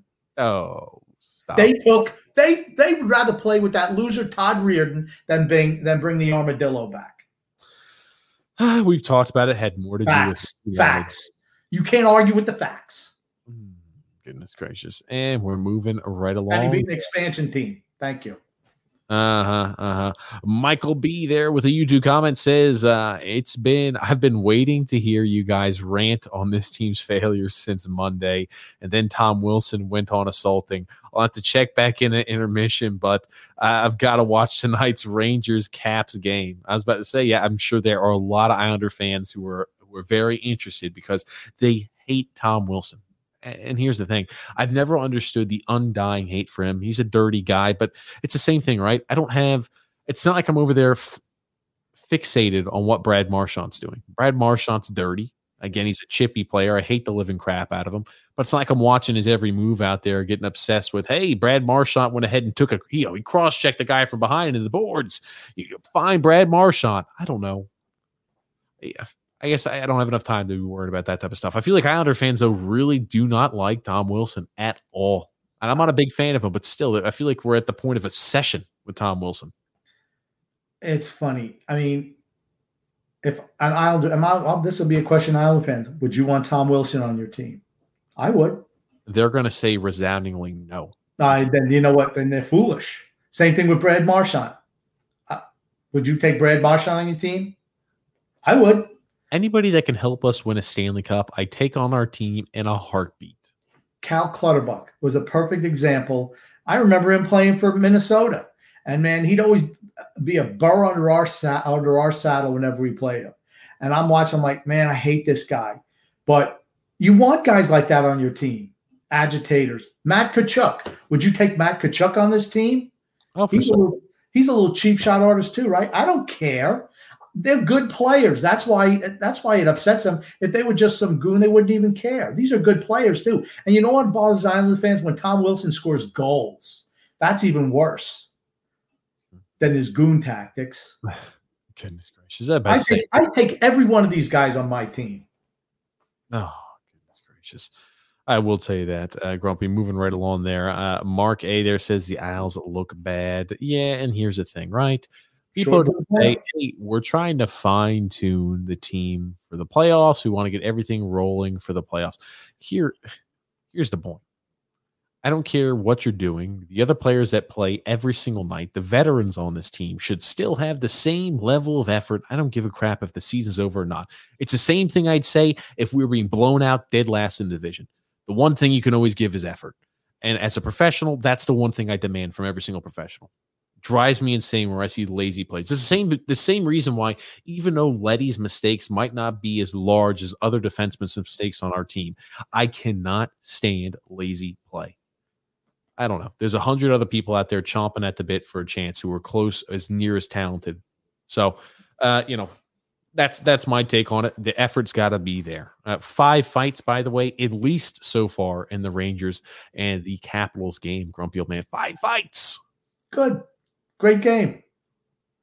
That's the olden days. I love games like that. Great. What's wrong with that? Oh, I'm sorry. 6 fights. It's like as I'm continuing to read here, the comments down and down and down, I'm just thinking to myself, man, oh man, look at all the fights. Yeah, Phil Fax also chimed in. I know I told you this earlier, Grump. They're not able to sit everyone at once. And Phil Fax says they're not able to sit everybody at once. Well, he just said everyone. I'll just be interested to see what he does next game. And that's why, you know what? Like I said, the thing that bothers me is I know he was lying to the press for why he sat Matt Barzal, Leo Komarov, and Matt Martin. I know he was. And no one can ever convince me otherwise. I'm just sorry. It wasn't to rest. That was post game. He said that. That's not why he did it. And that's okay. Last time I'll touch on it because you've mentioned it now 3 times already on the podcast. I'll mention it one more time. I already heard your point 3 times. We don't need to hear it. Why you keep bringing it up? Well, I'm just saying. I'm just commenting on this. Oh, hold on. How did you jump from that conclusion? We're not able to sit everybody at night to then making it to, we really know the reason he said it's because he's punishing Matt Barnes. Come on now. You're jumping all over the place. No, I'm just answering the question. Oh, goodness. You're like Tigger from Winnie the Pooh. Grumpy old man. Moving right along, though. Talking about the trade there. Another Lou Lamoriello lackluster trade. Not a good deal. And Scott Levy also says there, since the trade of Palmieri and Zajac, the team has gotten slower and team chemistry is way off. Well, that's what happens when you trade for guys in their 30s on a losing team. What do they have to bring? Just an increased salary cap number and the loss of a first-round pick. Good job, Lou. You seem like you're short, Grump. What's going on here? Nothing. Fair enough. Robin Stewart also says there, I'll judge the trade in June. Waiting there until June to judge the trade. Okay, season's going to be over in May, so I guess then you'll be able to tell. Jesus Christ. We're not going. I hate to say we're not going anywhere this year. Last year, like I've said before, last year was the high watermark for this team. This current iteration of this team. Yeah, I tell you, it looks like that might be something there. Oh, Tommy B also says, put the grumpy old man on the ice. I don't know if you could go ahead and hold your own out there on the ice, but Grump, I'm sure they would clobber you out there in the Capitals and Rangers game if you were to get in a fight out there. Oh, in the Capitals and Rangers game. I thought you'd put me out there in the Islanders games. I mean, I could look just as bad as they did, for certain. Oh, goodness gracious. I could be dominated by the Buffalo Sabres, too. Scott L also says something big. Ooh. Oh, I had to sneeze there, Grumpy. Something big is going to happen in Bridgeport soon as seen on their website. Hopefully, it's firing of Brett Thompson. I can't develop forwards Thompson and his sad coaching staff. Does Chris Lamoriello get to stay? I mean, he's part of the problem too. I'll tell you, it's going to be interesting. I will tell you, I am excited, though, to see Samuel Bolduc in some capacity. He had a good year down there in Bridgeport. I would like to see him continue to progress. I'm excited about his future with the Islanders. You know, I can't really say there's a lot of guys down there in Bridgeport I'm excited to see in an Islander sweater. Him and Bodie Wild, though, definitely are 2 of those guys. 2 defensemen. You know, so you're not mentioning anybody who can put the puck in the net. That's what we're missing as an organization. Until we get that, we're going to just see repeats and repeats and wash, rinse, repeat. That's all you're going to see every single year. We need to get better up front for this team to move forward. Yeah, again, I don't disagree there. We need to go ahead and address the lack of scoring. That being said, grumpy old man, talking about Tom Wilson, Brian J. says he's a talent. He has talent. Again, so people don't like Tom Wilson. He does have talent, though, and he's one of those guys I've always said if he's able to straighten himself out. I didn't think last night or whatever it was against the Rangers was a huge deal 3 nights ago. Just kind of seemed like a scrum all over the place. And whatever, they're answering the call there. He's fighting tonight. But he's a guy where if he didn't have such a checkered background, he'd be looked at as one of the better power forwards in this era. That's for certain, because he does have the talent. He can play hockey. He's made himself into a good player, without a doubt. He reminds me, just that incident reminded me of King Kong and throwing the little cheetahs that were jumping on his back off, which were the Rangers. Just throw him, smash him into rocks. He's good, though. You're very short here tonight, Grumpy, and I do appreciate it. Makes my job about 10 times harder as I'm trying to get everything pulled up as you're very short. Scott Levy also says, Grumpy Purple Juice making his appearance for certain it is. I'll tell you. And Robert Stewart also says, I'm looking forward to seeing the taxi squad in the next few games. Maybe goalie number 3. Maybe it's time for Corey Schneider to get a start. Hey, why not? No. Goalies get enough rest in between games now as it is. Okay, if he plays Corey Schneider, well, I can't see that happening. Yeah, well, we will see. We shall see there. Also talking, Robin Stewart also says Washington, Vegas, Pittsburgh, and Boston are the oldest teams. Notice a common theme. Yeah, I do. They have talent. We don't. That is the difference. They're older teams. Our team is older than they are. I don't. Again, like the numbers that he's looking at, and I think the numbers that we're looking at, there's not like always a consistent revolving door. We could see exactly how old the players are. It just depends on who we start. If we start, we have a night we're starting Zajac and Komarov. Man, oh man, we're ancient out there on the ice. But again, we can never really tell exactly. The thing is with those teams, Vegas has had unbelievable goalie play this season. I mean, they've got the guy who's going to be the Vezina Trophy winner on their team, an elite level goalie who is absolutely done an unbelievable, sensational job this year. Washington has future Hall of Famers like Alexander Ovechkin. Pittsburgh has future Hall of Famers like Malkin, like Crosby. And I mean, hey, John Carlson might even be a future caliber Hall of Fame type defenseman there for the Washington Capitals if he puts up enough points there. And Boston has, the excellence line, the perfection line? I can never remember what it's called. Yeah, that's right. Bergeron, Marchand, Pasternak, who hasn't been that great, but Krejci. They have, but the bottom six of that team is really, really young. All right, Halak's an older goalie. I mean, they've added youth to their team. That they've incorporated youth into their roster this year, and without a doubt. Teams that are older, if they have majority of these older players, yet they're usually superstars. That's right. And here's another comment here from Robin. He says, or he or she says, Washington, Pittsburgh, and Boston won with veteran teams. Yeah, for certain they did. But I'm thinking to myself, even when Boston won with veteran teams, Zdeno Chara is a first ballot Hall of Famer. I mean, how many of these guys can you indicate on the Islanders' current roster? You say that's going to be a guy who's going to be a Hall of Fame caliber player. These teams that win with veteran teams have to have these Hall of Fame caliber players in order to do it. Yeah, the common theme, once again, is that they have talent, and their older players are supremely talented. That's not the case on our team. And he also says there, I think they'll win it all on the backs of goalies and team defense. Who's he talking about? The Islanders. Sorry, Robin. Got to disagree. Let's just agree to disagree on that one. Here it is. When we do win games, it is on the back of our goalies and our team defense. I don't disagree with that. That being said, we have to go ahead and provide some sort of run support, some sort of, offensive production. And that's been something we've been struggling mightily with here as of recent. It's not reassuring to see us lose to, the worst team in the NHL with an ECHL goalie. When you have a team that has to play one certain way to win and can't win another way, that's not conducive to success, particularly with the style that we have to play, the grinded out style every single game. Eventually you run out of gas. We're seeing it now in the regular season, and it just gets worse in the playoffs. I mean, if we don't win with the grind, if we have a bad game defensively, we just get rolled. I mean, that's just what happens. David D there saying it's because we lack a true consistent goal scoring threat. Yeah, we don't have any. We don't have any. Whenever we see somebody start scoring goals who's young, like a Bellows or a Wallstrom, we need to bench him. Oh, goodness, grumpy old man. Coach Tommy also said the Islanders had 50 shots on goal last night, laughing out loud, saying that they were dominated. Did you watch the third period?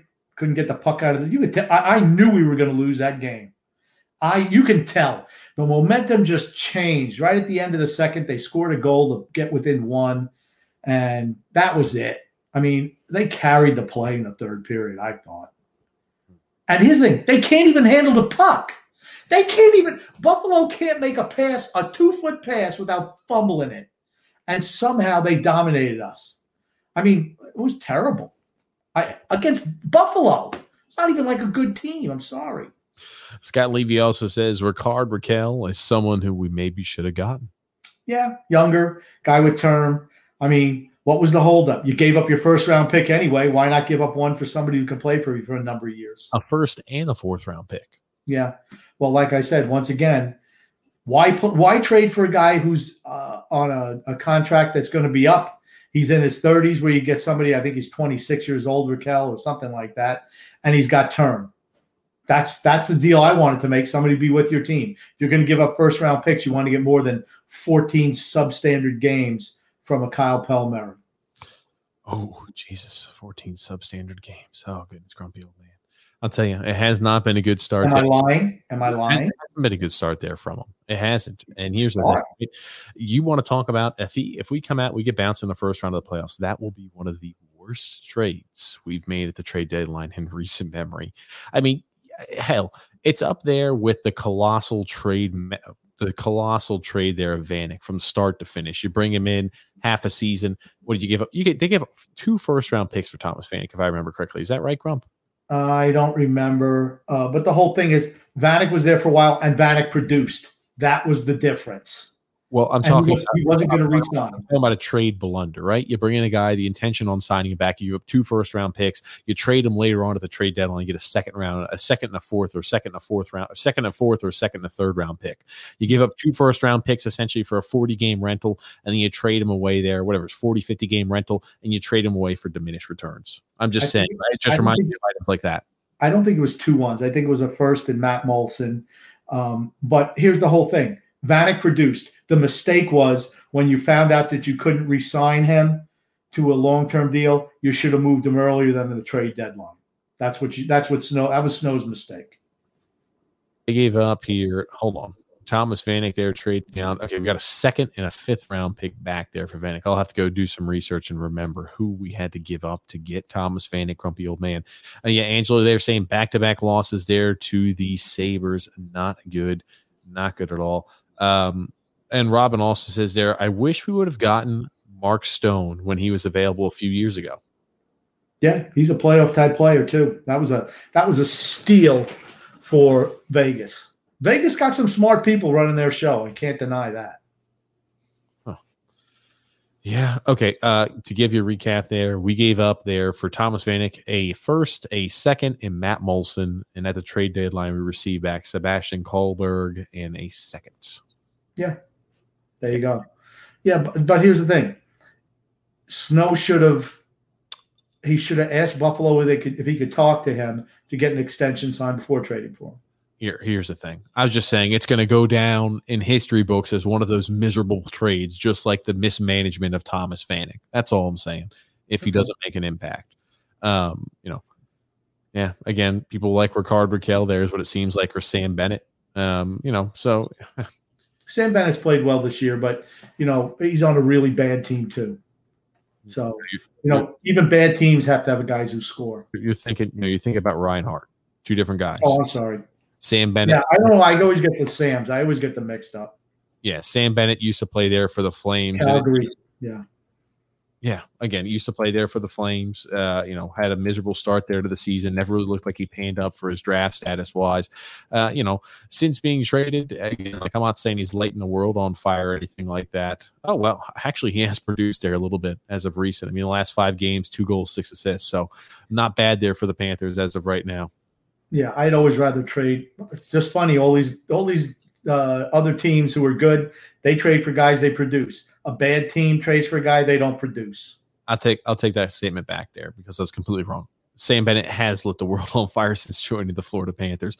9 games, 5 goals, 8 assists, 13 points in 9 games with 11 plus minus of plus 11. Yeah. So you're talking about a guy who really benefited there from a change of scenery. Man, oh man, Sam Bennett's career is starting to look like it might be starting to take off there. Another guy who was easy to be had at the trade deadline. So again, there were options out there, but we made the decision to pick a Kyle Palmieri and Zajac. We thought that was going to be more the need for the team, and it looks like maybe that's not the case right now. We will find out more come playoff time. That is for certain. I'm sorry, they're grumpy old man. That is for sure. Yeah. Brian J. also saying it got Simon Holmstrom though, Grump, in the minors. So that's always a plus. Plus for who? Other teams? Oh, goodness. It's not a plus for the Islanders. Oh, goodness gracious here. And Phil also says Pajot was 27 when we traded for him regarding their trading for the 3rd line guy. So 27 when we traded for him there, Grump. And I love Pajot. I absolutely love him. Let's see if they re-sign him when he's 32. How much you want to bet if Lou and Barry still there, that he gets re-signed to a big extension? Professor P there says, on a side note, man, I saw the Ramones at Mad Hatter of many moons ago. Yes, sir, without a doubt. Ramones are good, man. Fun times. And Brian P chimes in there saying Boston has scored 49 goals in 13 games. The Islanders have 32 goals in 16 games. Yeah, again, the biggest need, the biggest struggle of this team has always been their lack of scoring. Let's take out the Ranger games, and I wonder how many games we've scored, how many goals we've scored. I don't even want to do that math. I don't want to do it that quick on the fly, but I'm going to say it's not going to be very pretty. It'll be less than 2 a game. Oh, goodness gracious. Oh, gosh. Anyway, moving right along there. Sal P says, what's up, fellas? Our Islanders are looking awful, and I'm worried. Our age and our lack of offensive talent is really showing. We better not re-sign Palmieri or Zajac. Chalk up that first-round pick as a loss. Yep. See, everyone now is just coming around to what I said months ago. Same thing. I've said it for the last 2 – hey, Barry and Lou said it after their first off season there. We need to get better offensive players. We need to get more offense on this team. Well, Rob Stewart must have wanted to trigger you. He says, Grumpy, do you still wish we had Josh Ho-Sang? Yeah, why not? Why not? Why not throw him up there? I'll tell you what, he creates offensively. That's what he does. He's a creator. And he never got a shot. My only problem with Josh Ho-Sang, they never give the kid a shot. That's all. And Robert Stewart also says the real season starts in 2 weeks. That's where the glory is, not so much this regular season. He's right there. And then Lou Rivera also says, can't believe Bailey is looking better than Kyle Palmieri. What a trade. Think about that. Put that into perspective. Yeah, Josh Bailey is an offensive juggernaut compared to Kyle Palmieri since joining the Islanders. He did have a nice primary assist yesterday. Josh Bailey did. Absolutely did. Nice feed to Beauvillier for the first goal. Yeah, absolutely there, Grumpy. Glad you're expounding very much there. Hey, I give credit where credit is due. I don't want to get too much into it, but it was a nice pass by Bailey. Greg Frost there says I'm sorry, before you get to that, the funny thing was the announcers said, oh yeah, well look at how Josh Bailey, since he had the puck and was in shooting position, drew 2 defenders to him. If Buffalo knew anything, all they know is they just could have sloughed off and just covered that because Bailey was never going to shoot the puck. And that was their mistake, was pretending like Bailey was going to shoot the puck, which left Beauvillier wide open. Absolutely. I laughed at that. Goodness gracious there, Grump. And Greg Frost also said, you can't compare Barzal to Trottier. He's not even Bobby Bourne. He's better than Bobby Bourne. I love Bobby Bourne, but he's better than Bobby Bourne. He's nowhere close to Brian Trottier, though. I'm sorry. And talking about the comments there earlier, Robin also says there, you can't compare any generations. I just think it's funny, though, that after making the playoffs 3 years in a row, we have articles likening this time period to the dynasty era, how we're seeing similarities. I just do find that funny. If we're winning a cup, or we won a cup, maybe 2 cups, sure, I get it. I mean, we're comparing it to the best dynasty that's ever existed in hockey. 4 Stanley Cups, 19 straight playoff series. I think the writer was tripping on acid. That's the only way you can try to draw any comparisons between what this team has accomplished, which is nothing, and to what that team accomplished, which was everything, the pinnacle of the sport for 4 years in a row. And you're comparing these guys. It's stupid. I know they just want to pump out content, but they should put like a disclaimer at the top. Yeah, they tell me I got to get stuff put out. I realize this article is stupid and it makes me look like a moron, but I have to put something out there and I can't think of anything else. I need to go ahead and pay the rent. I need to get X amount of words out there. You get paid per words. I think it's how it works there in that industry. I have no idea. Tommy B also says Dobson is a rookie with limited experience at 21. It takes some time for these players to develop. For certain it does. And again, I don't want to see him benched here. I want to see some of the older guys get some rest because they very well need it. We're an older team that needs to be rested for the playoffs. So we do not disagree with Barry there. We just want to see the older players rested, not the Oliver Wallstroms, not the Noah Dobsons, not the Anthony Beauvilliers. Those are not the guys I need to see. Hey, you know what? One player I don't want to see rested either? that I'm sure you and I disagree on. I don't want to see Josh Bailey rested. He's playing good hockey right now. I really believe that. He's playing better hockey than he has at any point in time this season. We see the offensive production. It's not like, Josh Bailey's out there as a world beater, but he's playing the best hockey I think we've seen him play all season long. In my opinion, you do not sit players that are playing the best hockey they've played all season long. So one of the players on the do not rest list, Josh Bailey.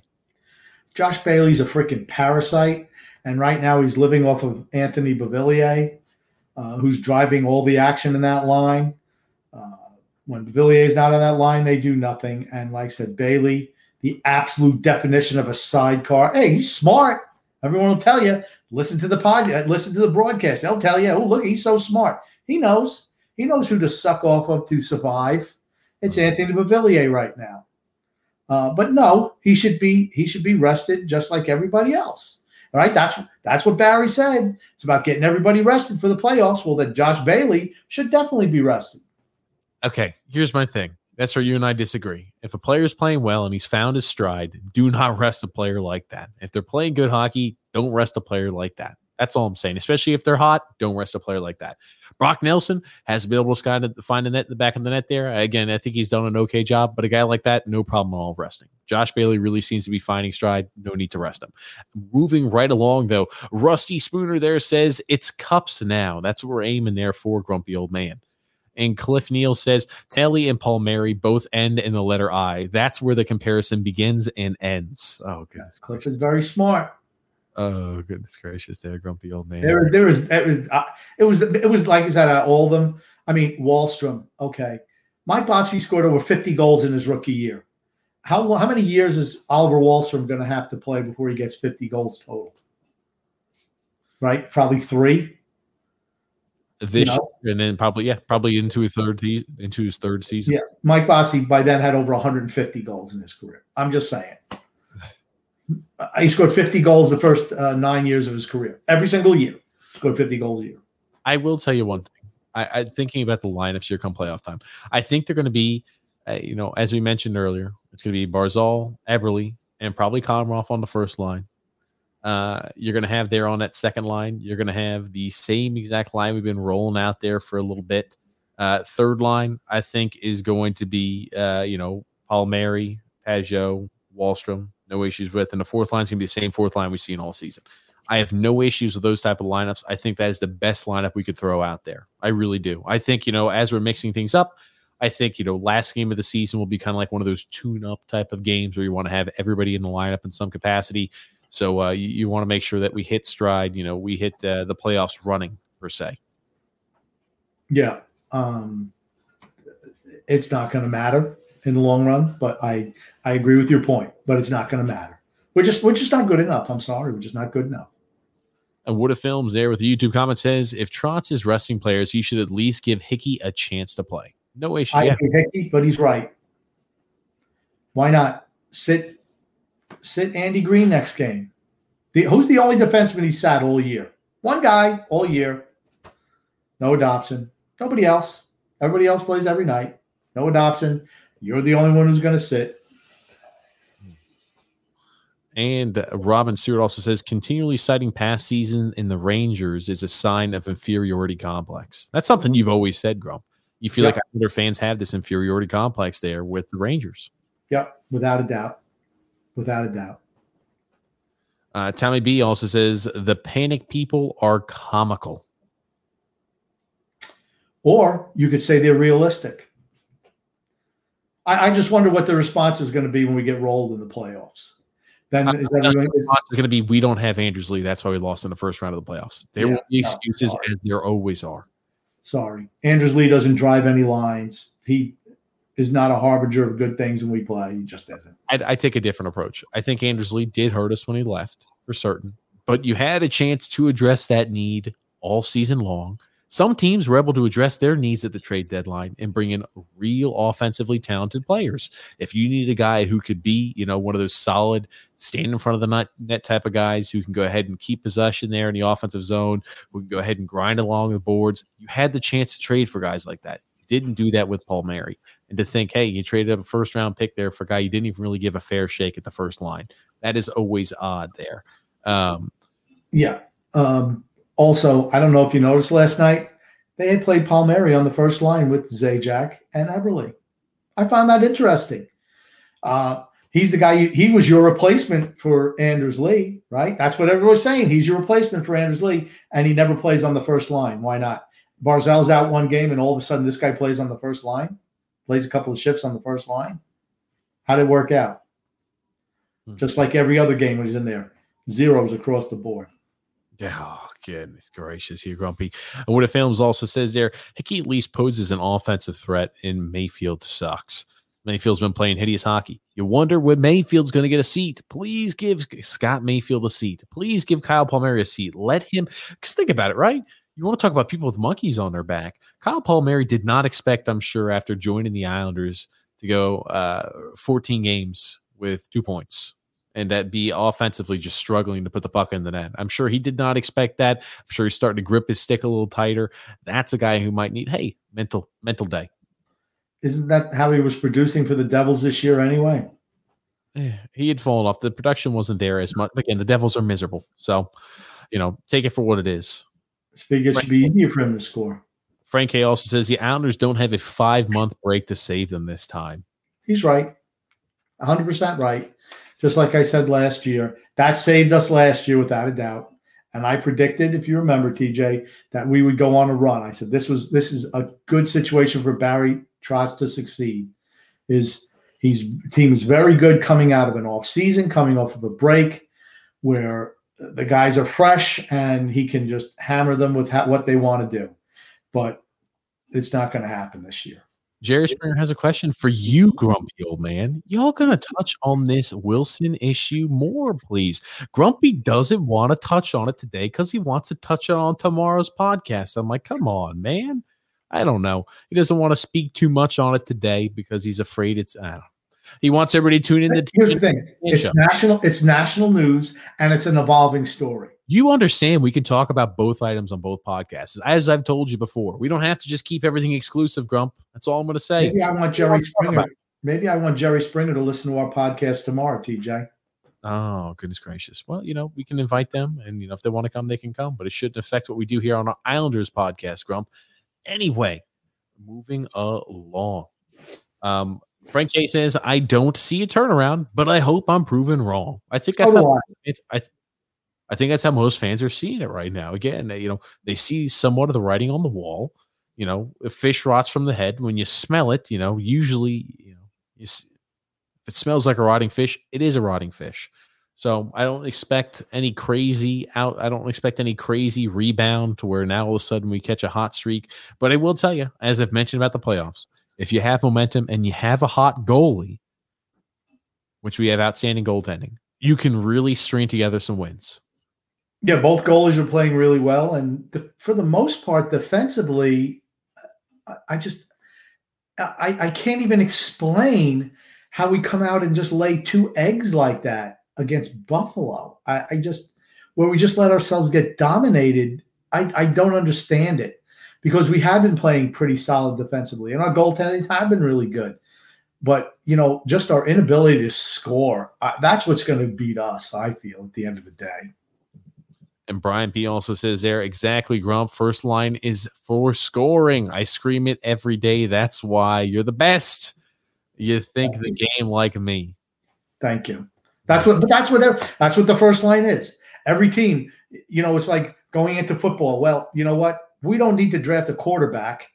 We don't care that it's the most important position in sports, but we're not going to draft a quarterback because, we want to make sure we play good defense. Eventually, you're going to have to score. And the same thing in the NHL. You need guys who can put the puck in the net, guys who can create offense. It has to happen. Robin Stern has an interesting point. You have to rest key players, not the older players. I think it's a good mix of both. But he also there says, I agree. The team must play this style to win. They aren't the Dynasty Islanders. And that's where Grumpy always gets upset. It's because he knows what the Dynasty Islanders look like. And, it's unfortunate. You wonder what a team with complete buy-in, with the talent of some of these other teams would look like with Barry Trotz as a coach. Because we've talked about it before. It took the Capitals 5 years to buy into the Barry Trotz style. If you had a team that bought in immediately, like the Islanders bought in when Barry Trotz came here, with more talent, you would be looking at a team that would compete for Stanley Cups year in and year out. I firmly believe that. That's the double-edged sword that teams have. When Washington they were winning President's trophies every year, but they could never get past Pittsburgh in the playoffs. And even when Barry was there, Pittsburgh beat them, I don't know how many years in a row, knocked them out. Could never beat Washington. And it took, that, like I said, the double-edged sword is you have guys with talent, guys who produced their whole careers, and now you want somebody to come in and have you subjugate your game to play a different style. Well, when you're talented, you can get away with that. But for the Islanders, who'd been, perennial losers for the most part, well, what happens when they comes in? It's, you got a whole new regime where everything was kind of a laissez-faire system before. These guys cracked the whip, not the most talented team in the world. What did they have to lose? They bought in, and they got as good as that team could get. And I feel that that's already happened with us. Last year was as good as you could expect from this group of Islander players, and it was an admirable effort. Really, getting 6 games, going to the Eastern Conference Finals and losing his 6 games to Tampa, that's as good as we could have possibly hoped for this group. I think we played Tampa harder than any other team in the playoffs. I do honestly believe that. Mark S. there says, who do you guys think best fits on the first line left wing out of the Wallstrom. Throw Wallstrom up there.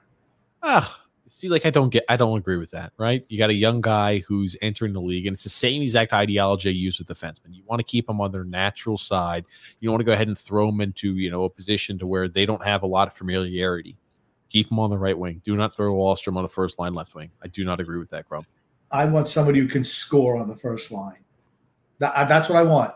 Now, one thing I noticed about Oliver Wallstrom, and I have complimented him for how his skating has gotten better from a couple of years ago, and it has. But, man, he's on his butt a lot. He kind of gets touched, and, man, he's down on his butt. He's on his butt a lot. I mean, it's like, geez, come on, Ollie. Wally, whatever they call him. Christopher Cancel there with a YouTube comment says, how the playoffs are going to be set up, and will it affect the Canadian teams? I don't know how Christopher found his way on the Islanders podcast. That being said, no, they're just going to go ahead and play. The divisions are going to play. Then it goes after divisions, it goes to reseeding. So, that's kind of how it's going to be laid out here this year for the playoffs, in a short. And Phil Fax there, I assume, talking about Tom Wilson, he ended Lubnovsky's career. I assume that's what Lobo's career is. I think he ended Lubnovsky's career. Yeah. I was about to say, we're going to the way back machine here on this one. He did. He bullied us in that Game 7. Absolutely bullied us. And that was it. I mean, you could tell. I mean, and Washington was better than we were. I mean, we accomplished as much as we could at that current iteration of the team. And then Professor P also says there's a fine line between love and hate regarding Tom Wilson. I don't love him. I don't hate him. I think he's a really good player who goes over the edge. He's a loose cannon. And he's still pretty young. I mean, that's the thing. It's not like he's, 30 years old. He's still pretty young. He's good. I mean, he's good. I don't like him, but he's good. Yeah, and that's what Phil Fax said there. Tom Wilson ended Lyubimir Visnovsky's career. That's what started. That's where the hate started. Was that really a bad thing, though? Oh, come on, Grump. You don't like to see anybody's career ended. No, I don't wish to see. But, I mean, he was on the tail end anyway. Let's be honest, right? He was definitely up there in age. I'm not going to say it was good there, but, I understand. I just – the end of the career. It's the same. Here's it, right? How much hate did Islander fans have for Dion Phaneuf? Right? I think about that point. Right? After all the dirty hits and runs he had at Islanders and Kyle Okposo, I never thought to myself, man, oh man, that Dion Phaneuf, I'm good. If I ever saw him on the streets, I'd sock him one right in the face. I feel like people have that type of mentality with Tom Wilson. Here's my problem with Phaneuf, who had took a lot of dirty hits in action. He was not a guy who mixed it up too much after the scenes, but a guy who would never freaking fight. He'd take these dirty hits and runs at players, but would never actually answer the bell when players tried to fight him.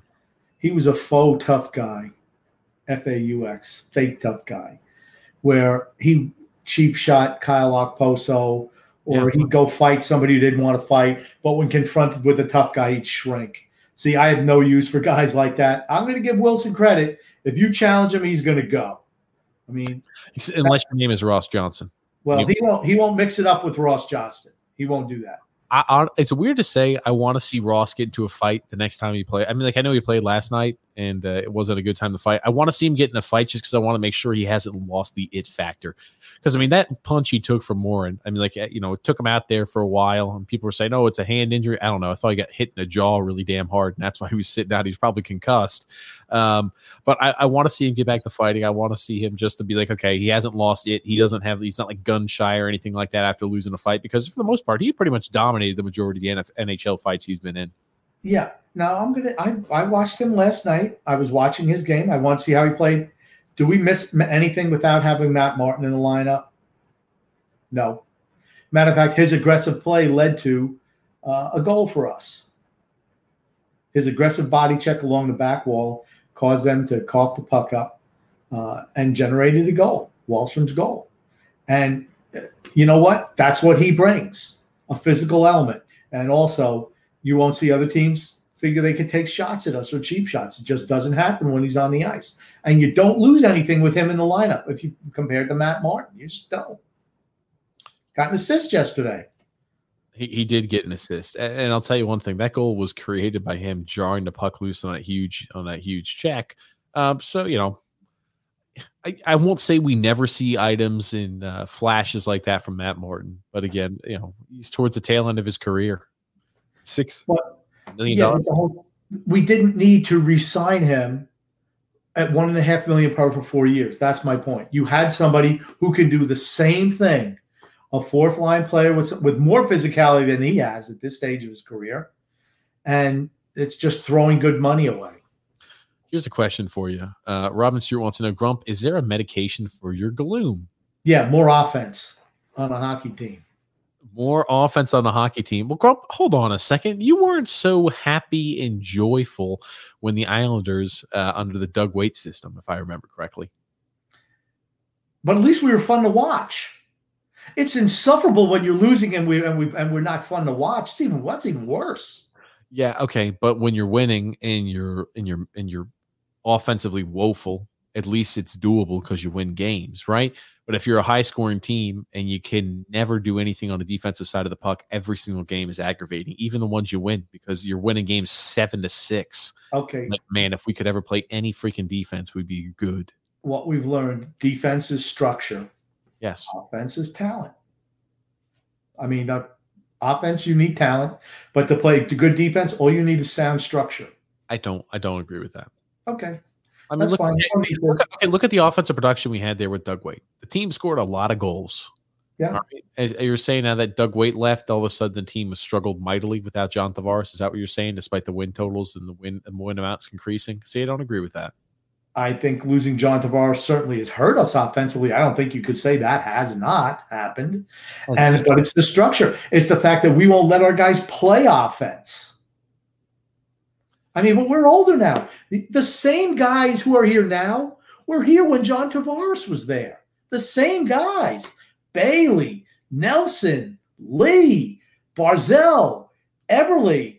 These guys were all there when the fourth line. They were all the same guys when John Tavares was here. The same guys.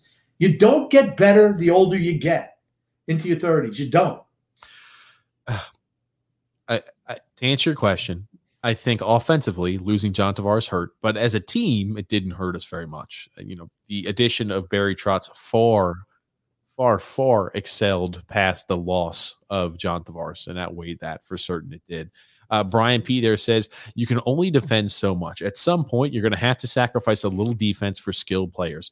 And the fourth line love is beyond over and done at this point. We're so conservative that even when we try to play 3-on-3 defensively, why for the shootout? Yeah, we're always just trying not to score or not get scored on. You know, this thing is like saying it's like you're playing not to lose as opposed to trying to play to win. And teams like that usually in the end lose. I just believe I love aggressive going for it hockey. If you give up a couple of goals, you know what? You're going to have to sacrifice that. We need more offense. This team needs to produce more. I mean, there's no other way to say it. Eves. Am I going to try to pronounce the last name? Eves L says, agree with Eve L says, I agree with Grumpy. Barry's system sucks the life out of our older players. It's a hard system to sustain physically. It just is. You can't play, grinding on the boards,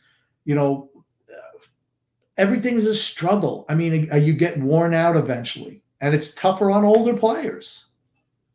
I mean, Frank K talking about Tom Wilson says 100% disagree. Punching Buchnevich twice in the back of the head, slamming his head on the ice after Buchnevich tried to score, then pulling Panarin by the hair, slamming him down twice on the ice is a major problem. Wilson has psychotic behavior. He had these issues as a child for sure. He'd fail a legit psychological evaluation. Ooh, almost got tripped up there. Psychological evaluation. Yeah, just like to comment that real quick. Frank is not a trained psychologist, but he did stay at a Holiday Inn Express last night. So he is more than qualified to comment on his psychological evaluation. Is that a commercial? Yes, it was a commercial. Okay, yeah, I was about to say, I couldn't remember what the commercial was. Where it's like, hey, even though you stayed there, he might not be a doctor, but he stayed in at the Holiday Inn, and now he could go ahead and do X, Y, Z. Oh, yeah, I remember those.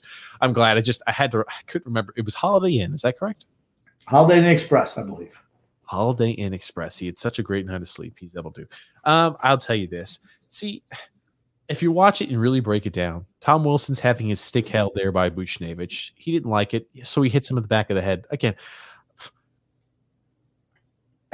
here's the thing. Panarin jumped him. He jumped him. It wasn't Panarin. It was Strome. Anyway, the thing is, when you get in scrums, you always see, look at football scrums. See kicking, punching, all that crap, all that type of stuff goes on all the time. Again, it's just not zoomed in on. It's just not the center of attention. Hockey's a different sport. I get it. That being said, right, there's a little bit of a feisty mix-up. Then Strome jumps on him from behind. He kind of just like brushes Strome right off. Then Panarin tries to do the same. Here's the thing, right? I'm glad the Rangers players stuck up for Buchnevich. Good for them, right? In the same token, man, oh man, they need to get tougher. There are Tom Wilsons, there are, Morans, there are Ross Johnsons, Matt Martins. They're big physical guys out there in the league. You got to add a little more sandpaper to the team long term. As the Rangers, they need to do that. That's how you get rid of the problem. You add a guy like a Ross Johnson to your team, you never have to worry about Tom Wilson doing that crap because all you do is throw Ross Johnson out there in the line and beat the living pulp out of him. Yeah, and Buchnevich jumped on his back too. Panarin, they were all jumping on him. I mean, I'm not excusing what he did, but the Rangers were jumping on him too. So it's like, what is he going to do? He's not going to sit there and just take that. You're delusional if you think that's what's going to happen. He fought back. And like I said, it was like King Kong shrugging off, some little cheetahs who jumped on him, just throwing them all over the place. I mean, I'm not excusing his behavior, but it's not like he just went over to the bench and dragged guys out and punched them on the ice and flipped Panarin over and flip-flop, banged them on the ice. I mean, they were going at him too. It just happens. I've seen him do a lot worse stuff. And here's the thing, right? Tom Wilson's a freaking punk. Nobody disagrees with that. Look at what he was doing there when John Gabriel Pageau was just kind of standing around there with, he's going ahead and hitting his stick and punch him in the face. And I'm like, when I see stuff like that, I get more pissed off than when he's doing, a little bit of pushing and shoving there, punching a guy in the back of the head there in a scrum.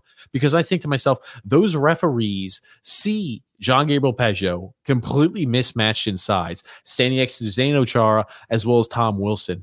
And to think that, hey, Pageau gets a minor penalty for that also because he's standing there with his stick like that, and Tom Wilson is punching him in the face when there's no scrum going around, and Zdeno Chara's throwing his little stick aside.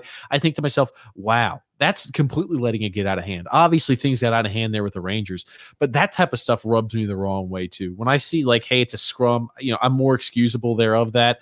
Don't support what he did, throwing the guy there to the ice, but does it shock me with Tom Wilson? Hell no.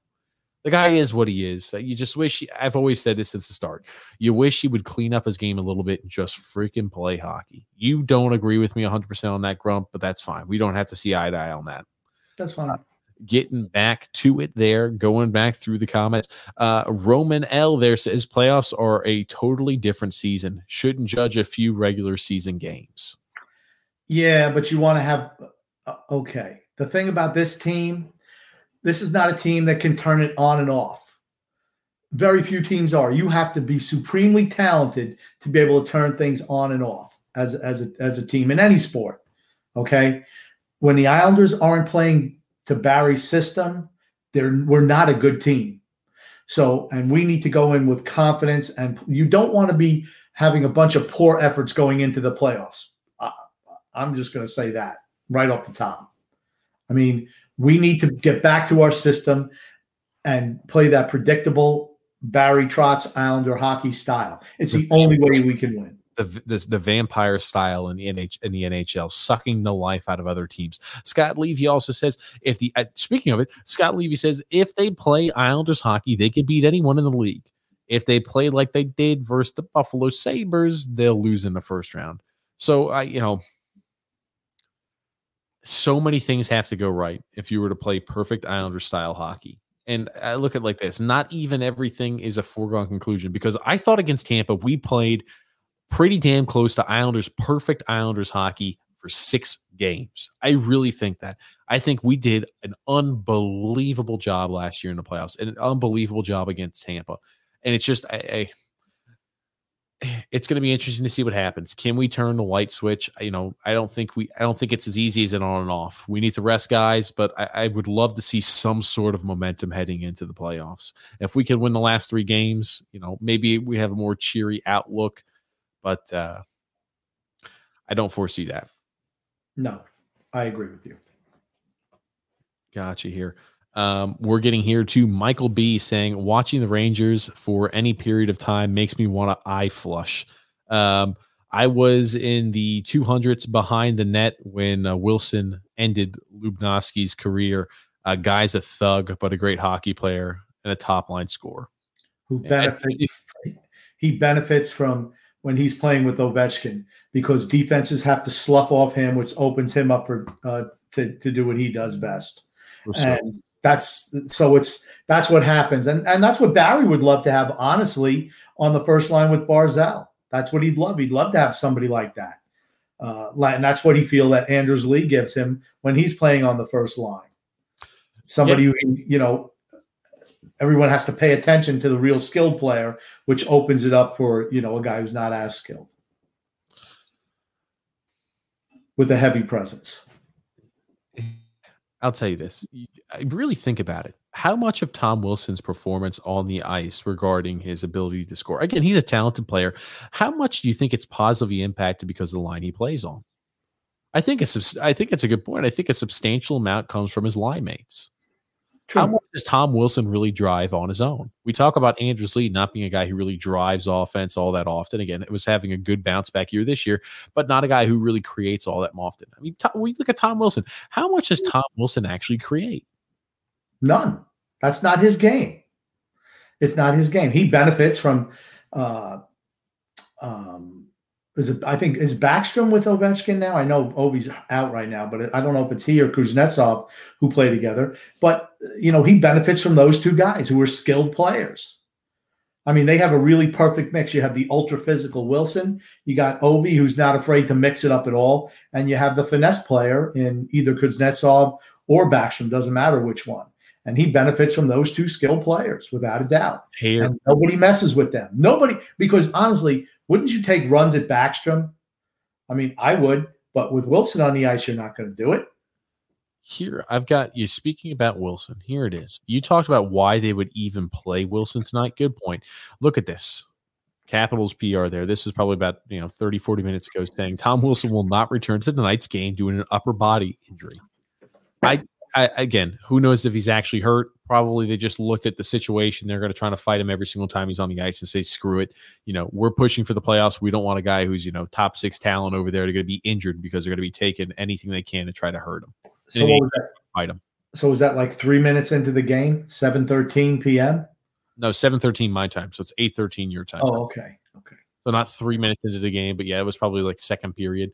But here's the thing, right? I think it was foolish to even dress Tom Wilson. They had to know that was going to happen, but at least he answered the bell. And here's the thing, right? when players that have the playing style that Tom Wilson do get injured and they get, a little bit of their own medicine back, I have no issue with it. Not at all. When you play with fire, sometimes you get burned. So I've got no issue there with it. And then Frank K also says, Tom fake Boley Wilson out the rest of the game because Adam Silver, Bettman needs to protect his new LeBron James of the NHL. Oh, I love the comment, though. Frank doesn't like Tom Wilson. No, a lot of Islander fans don't like Tom Wilson. Yeah, I don't like him either, but, he is what he is. Yeah, I'll tell you. And here it is. Brian P. also says, in Tampa, lead in scoring last year, won the cup, and they're always top 3 in goals. 4 conference finals in 6 years, 2 cups, and 1 cup win. Yeah, but here's the thing. What did they need to do to get them over the top? Because they were supremely talented. They needed a little bit of physicality and grit, and that's what put them over the top. Yeah, Brian P. also says, now Bennett is a point-per-game type of player on the Quenneville. Quenneville's the best coach in the game.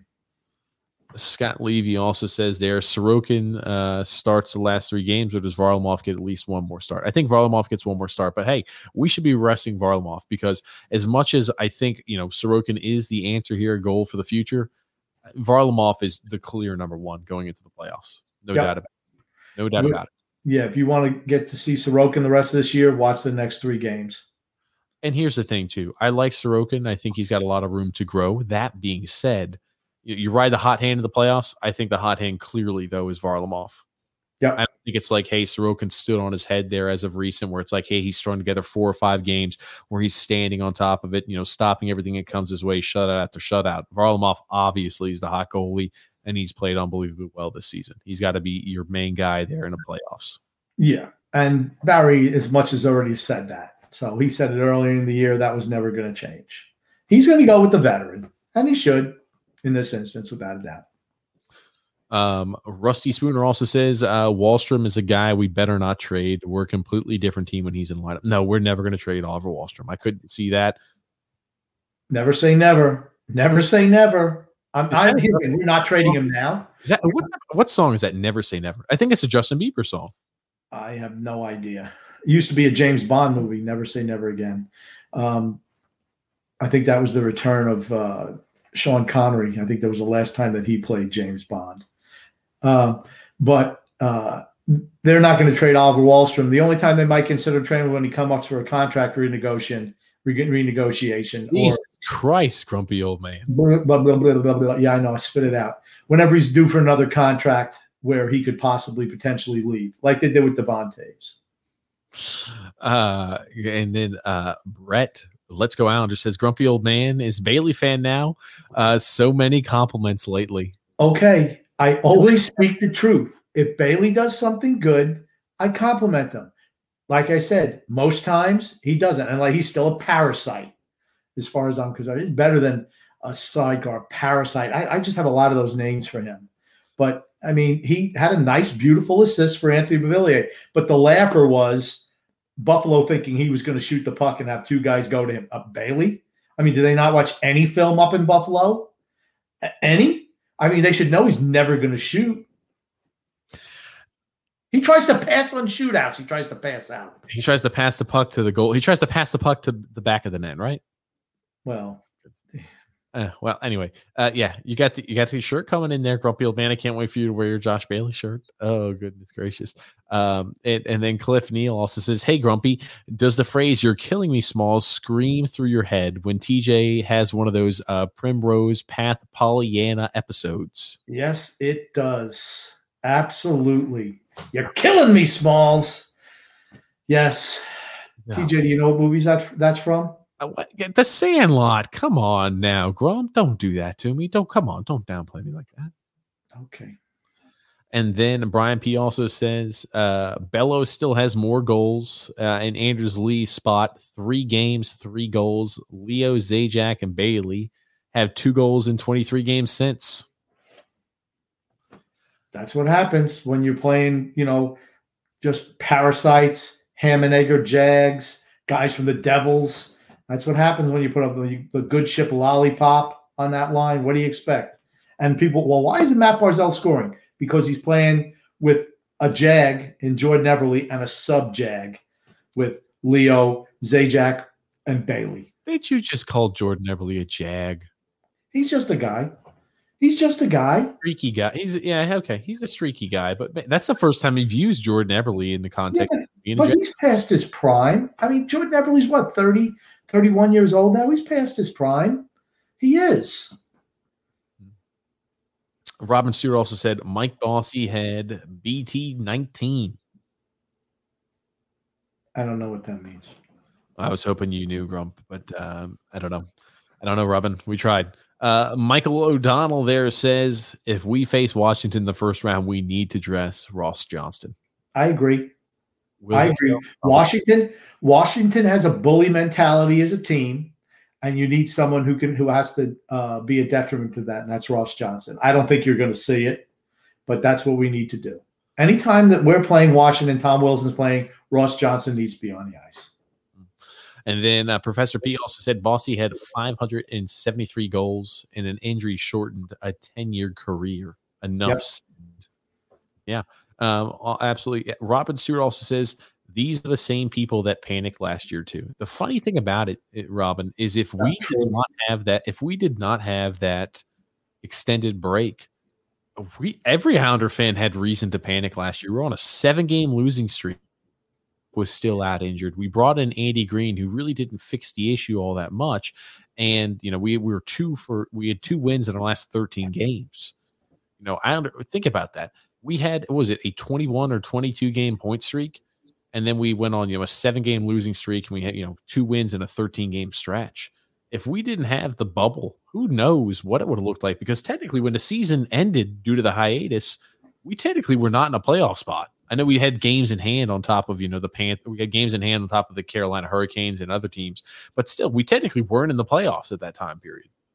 We wouldn't have made playoffs because that team had shot its bolt at that point. It was the rest that we got that let all the old guys get rejuvenated, and we came out. Our benefit is the first round. We wound up playing a team that was really poorly coached in Washington. And then we just squeaked through and beat Philadelphia, even though I thought we dominated them for the most part. I had no thought that we would ever lose to Philly. Even throughout the playoffs, I thought there was no way in hell we'd ever lose to Philly. I didn't think we would either. And you remember at the time, I said that we are the team that was really going to benefit the most from having that time off. And like I said, we don't have that now. And you're just seeing our guys are worn down, and we're not going to have time to recover come playoff time. We're just not. Even with giving a guy a game off here or there, we're not. Woodafilm says Varlamov helps the Islanders win the first round. Barzal will be on fire. You watch, Grumpy. You know what? I'd love to have it happen. I just don't see it right now. I'm sorry, I don't. Roman Legion there says 2 negative, 3 straight years in the playoffs. So that's where we can disagree. That's where the Grump and I and most Islander fans disagree. The goal is not to make the playoffs. As much as that is, welcome news and welcome play there for the Islanders to consistently be in the playoffs, that's something I expect.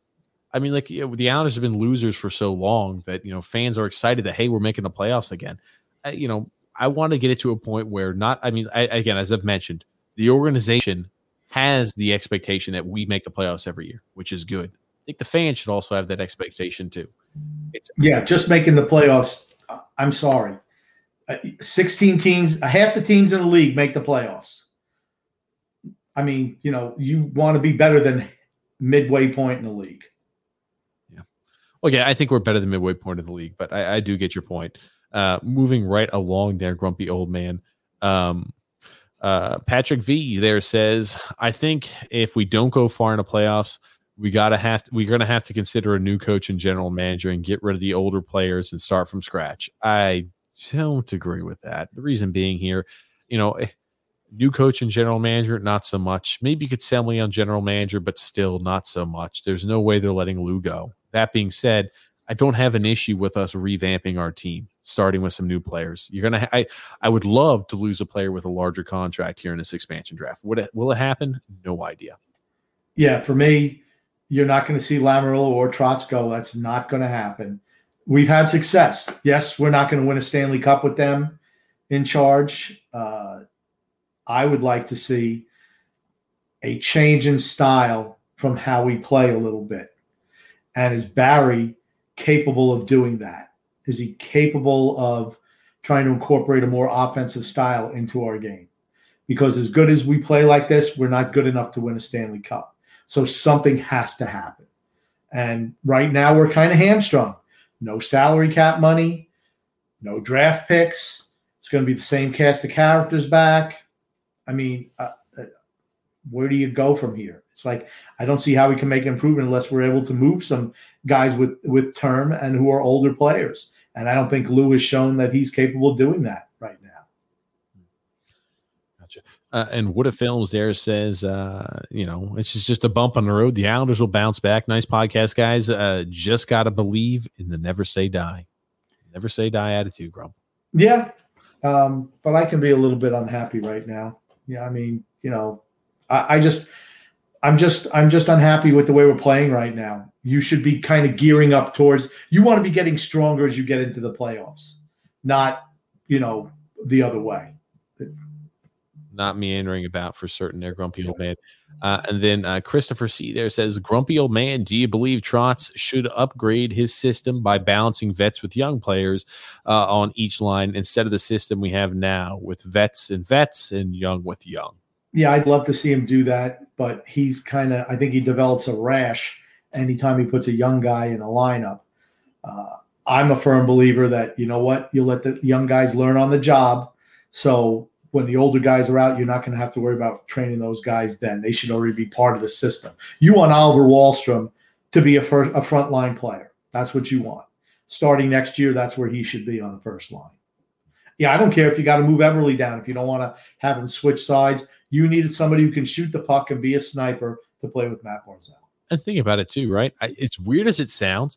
I think Oliver Wahlstrom is a more consistent point producer than Jordan Eberle if he was given the same amount of ice time and the same exact line mate. I really do believe that. I think consistency-wise, I think you pretty much get – I know there was a little bit of a lull in the road there for Wahlstrom after he had, I think it was like 5 or 6 games there with like 7 or 8 points. And again, people point to, the next few games are miserable. Look at this, look at that. I think he's I think Jordan Eberle's streaky as hell. I think just like Anthony Beauvillier, streaky as hell. Yeah, those two guys I'm not going to say virtually the same player because Anthony Beauvillier has more jump than Jordan Eberle, particularly at this point in his career. But Oliver Wahlstrom, he's a sniper.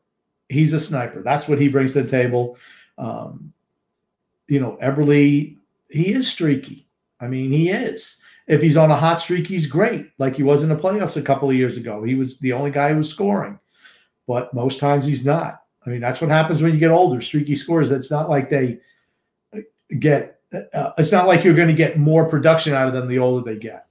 The positive streak's going to be less than the shorters, than the streaks when you're not scoring. Gotcha, Grumpy Old Man. Brian P. there says, that's not true, TJ, about Trotz. Washington had a top 3 team and record his first 3 seasons. They won President's Trophy and were top 5 in defense every year. Trotz was there. They were number 1 in defense when the Penguins took them out. How? Okay. The biggest thing. No. Well, this is getting back to the comment. They didn't have buy-in. I mean, again, this is just from recollection. I do not recall Alexander Ovechkin legitimately back-checking until the final year that Barry Trotz was there. I mean, like total and complete buy-in. There is not a single player on our team that would not completely buy into this system. I felt it took Alexander Ovechkin a while to say, yes, I will work just as hard back-checking as I do there and trying to create offensive opportunities. Yeah, I mean, the issue with Washington was they could never beat Pittsburgh. They couldn't beat them. Pittsburgh had the Indians sign on. They could never beat them. Just couldn't. And till the last year, that was the only time. And, say what you will, Mike Sullivan's a good coach too. And, Barry's system is kind of predictable. I mean, think about it. They were this close to being knocked out in the first round in the year they won the Cup. They were this close. Okay, I hate those arguments. I freaking hate those arguments, Grump. I hate when people say, well, it's really close to being knocked out the first round of the playoffs, but then they got the monkey off their back and they won the Stanley Cup. I'm sorry. Those really don't carry too much weight because they still won when it comes down to it. And a win's a win in the playoffs. Don't matter how you do it. Doesn't matter how you do it. All that matters is that you do it. Okay. Moving right along there, Sal P there says the rest of the league hated Darius Kasparaitis back in the day. Yep. We all loved him. Yeah, you love that kind of player on your team. It's the truth, right? All these guys, all the fans say they hate, they take them on our team in a second. And then Roman Legion also says there, truth, as long as we have Trotz, we'll be solid. Lou just needs to get more offense. There you just summed up Barry Trotz in a second. We'll be solid. We'll be okay. We'll qualify for playoffs. Maybe win a round before we get knocked out. That's just been his career. That's been his career everywhere he's been except for the 1 year. That's been his career. He's only got out of the second round of the playoffs twice in his whole career. Grumfield, man, you and I differ there a little bit. I think if we add, again, the buy-in on this team is crazy. If you can add a little bit more offensive pop and you had the same buy-in, I really think sky's the limit. But you don't have the offensive pop. You don't have the offensive pop. You realize they don't care about offensive pop. They try to take the key offensive elements, they try to take it away from you. They don't want any sacrifice of defensive style for offensive pop. That's the problem. That's the issue right there in a nutshell. They don't want Matt Barzal doing the things he does because they could lead to turnovers, which could lead to scoring chances the other way. They'd much rather have him just dump the puck in. They'd just do a dump and chase game if they could get away with that. I mean, that's just the way they are. Well, Brian J. wants to know, when are the Islanders going to get a superstar player? Okay, I don't think we're acquiring a superstar player through free agency or trade anytime soon. I think guys like Matt Barzal and Oliver Wahlstrom have qualities and traits that could elevate them to an elite status player. Again, they're not there yet. I think they could go ahead and do that, as long as things do align correctly. I mean, Matt Barzal head over heels is the best player on our team. Just look at how many highlight reel caliber goals he has. You just wonder what his season would have looked like too with Anders Lee on his left wing as well. I mean, I know you call him average Anders all the time, Grump, but it's been quite obvious that, the next best item we had to throw out there, whether it be Leo, Zajac, Michael Del Cole, you name it, was nowhere near the production of Anders Lee. That's a failure of Lou Lamoriello. That's Lou Lamoriello's failure.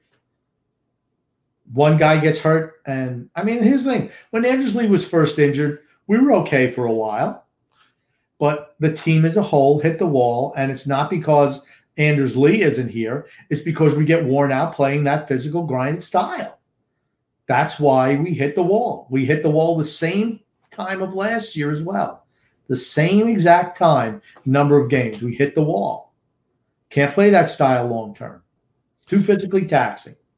Robin Stewart also says wins are fun, talking about fun hockey. And he or she also asked there, who are we protecting in the expansion draft? That's an off-season issue, but I've let it be known. Anyone who's making money should be exposed. I'm protecting young guys who are on cheap deals over anyone who makes money. They can only lose one guy. What does it matter? We're a team of Jags. I could care less who we lose as long as we get salary cap money back. That's all I care about. If they want Josh Bailey, Nick Leddy, Anders Lee, Jordan Eberle, see you later. No problem at all there. I'm not giving them the option to take Scott Mayfield or Kiefer Bellows. Pellick,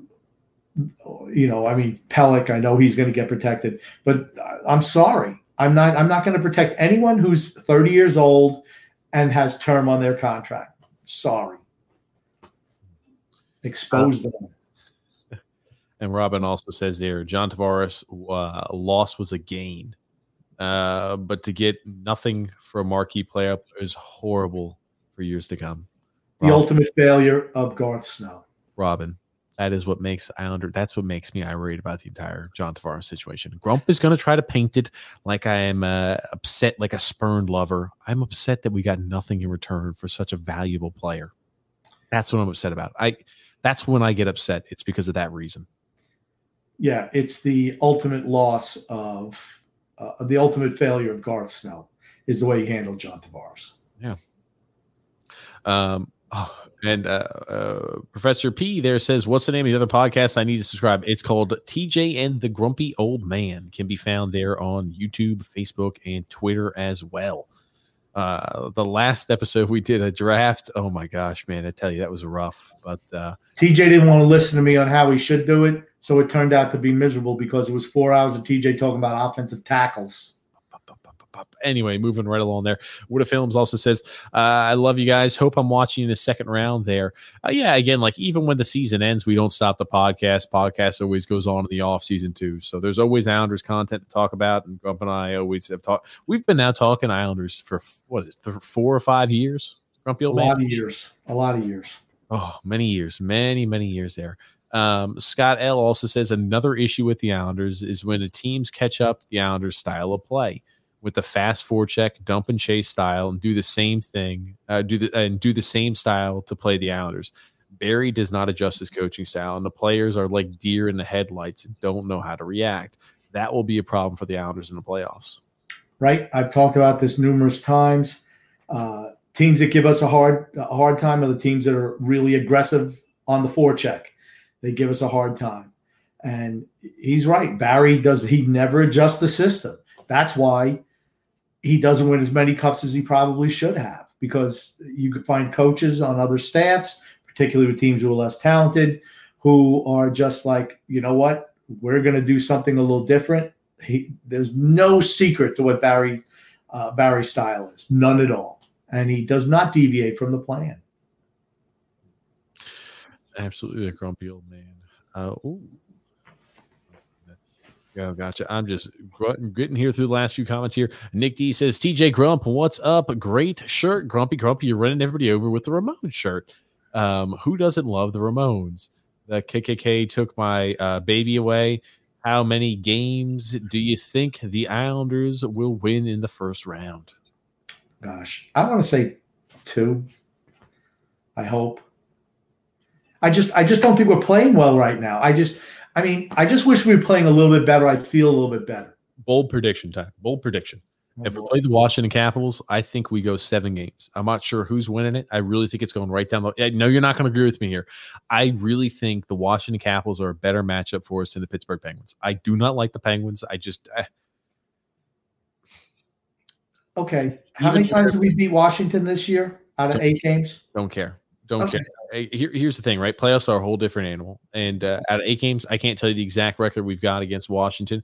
I know we've lost a lot of games against Washington with Alexander Ovechkin not in the lineup. I know the Capitals are 3-0 against us when Ovechkin was out of the lineup. So I do find that quite odd. I just think matchup-wise, again, you talk about the playoffs, there's a little extra, just a little bit of extra sauce on there. And I think that if we play the Capitals, I think we've got that. And again, like the Penguins, I'm not sure. And Sidney Crosby owns the Islanders. I do not want to see us playing against a guy who is known for lighting up the score sheet against us. That's not what I want. If I'm picking a team that we could play against, it's the Capitals. I think with Laviolette as coach, that negates the coaching advantage that we had last year. And Ovi is hurt. So, that's even probably worse news for us.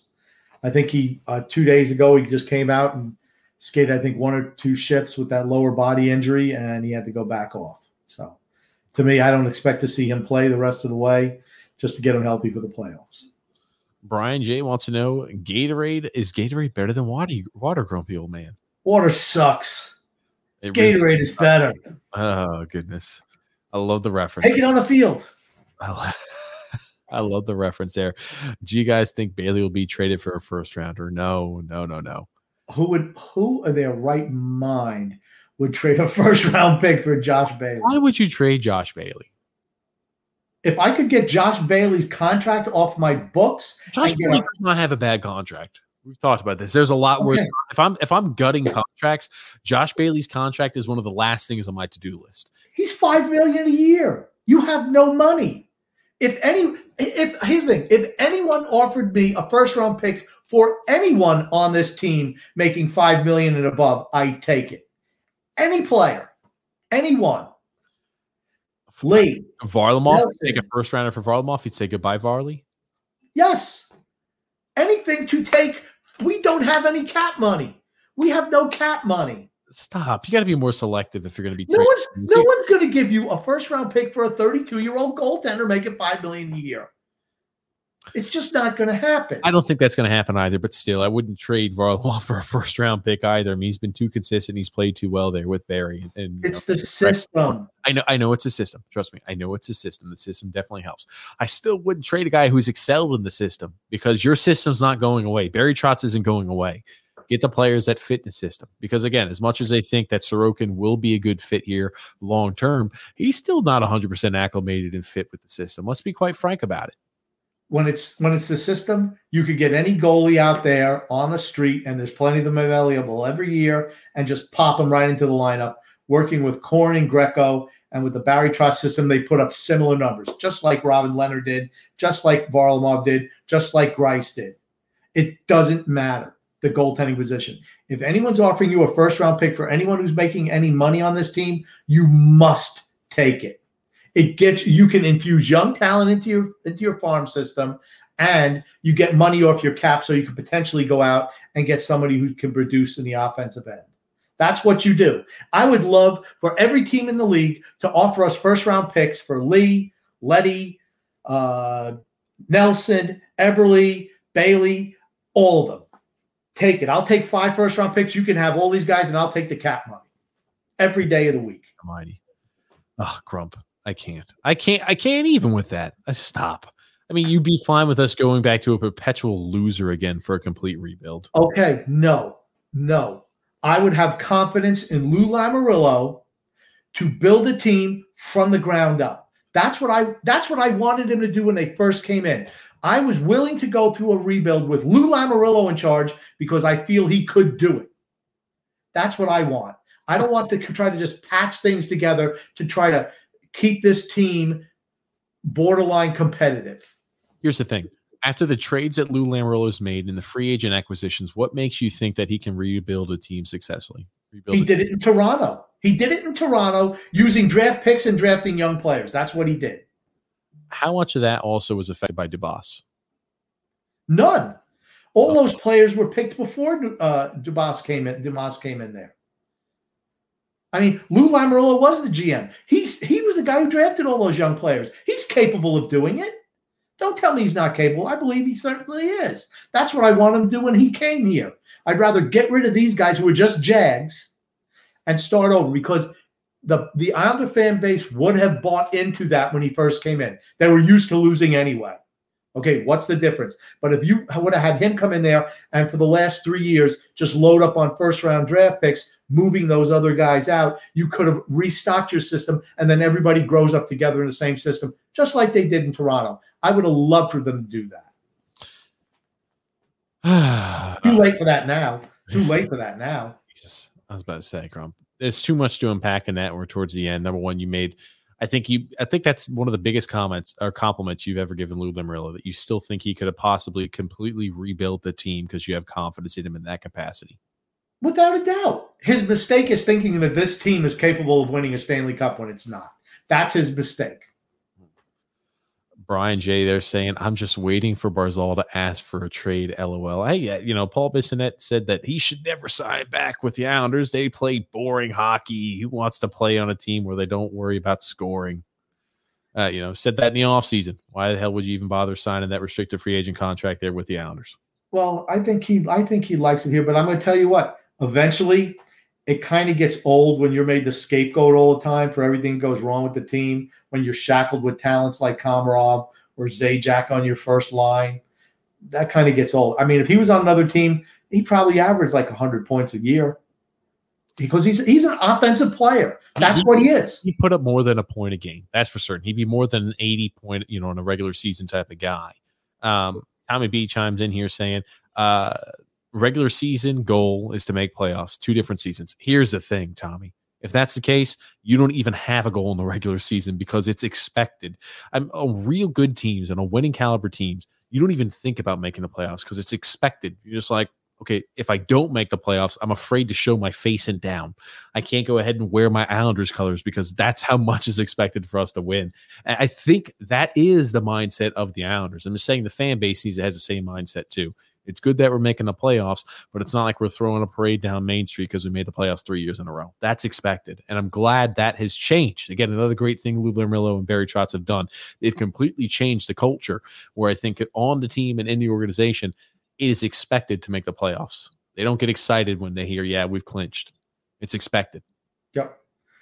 Thank you, TJ, for reiterating the point that I made earlier in the podcast. You did it almost as well as I did. Oh, stop. I do it way better than you. I do your job way better than you, Grump. Anyway, Mario there says, anybody who thinks Trotz will adapt or modify his system hasn't been watching Trotz the last 19 years. He's right. But you know what? Here's the thing. I'm hoping. That's all I'm saying. I'm hoping that we modify the system a little bit. To get over the hump with this group of players, you're going to have to do something a little different. Phil Fax said, I'd love to debate the Toronto rebuild with Grump one day. He's a bit off on how the rebuild went down. Okay, we can do that someday. Not today. Not today. That's an off-season show. I was about to say that's not bad there for an off-season show there. That'll matter of fact, I want to do that as an off-season show. Oh my goodness.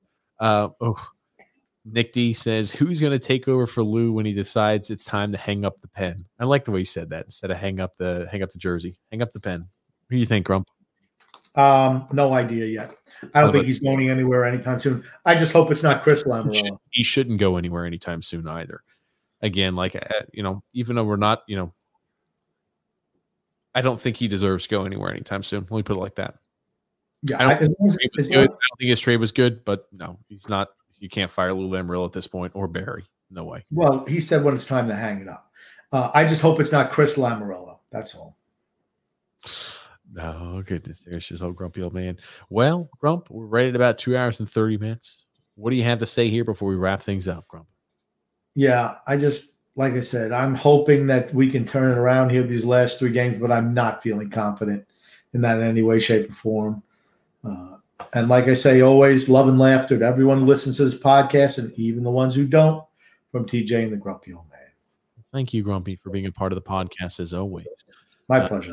Hopefully some players get some rest. Some guys who play key major roles, who log a lot of minutes, get some rest here. Get ready for the playoffs. Get ready for the push.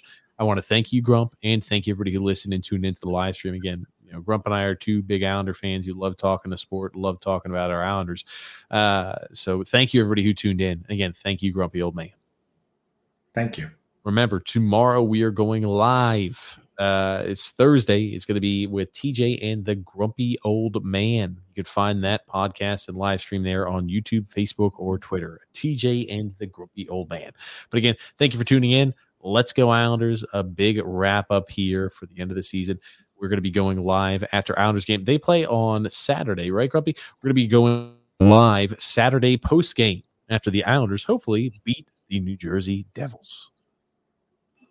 Well, thank you, Grumpy. Thank you.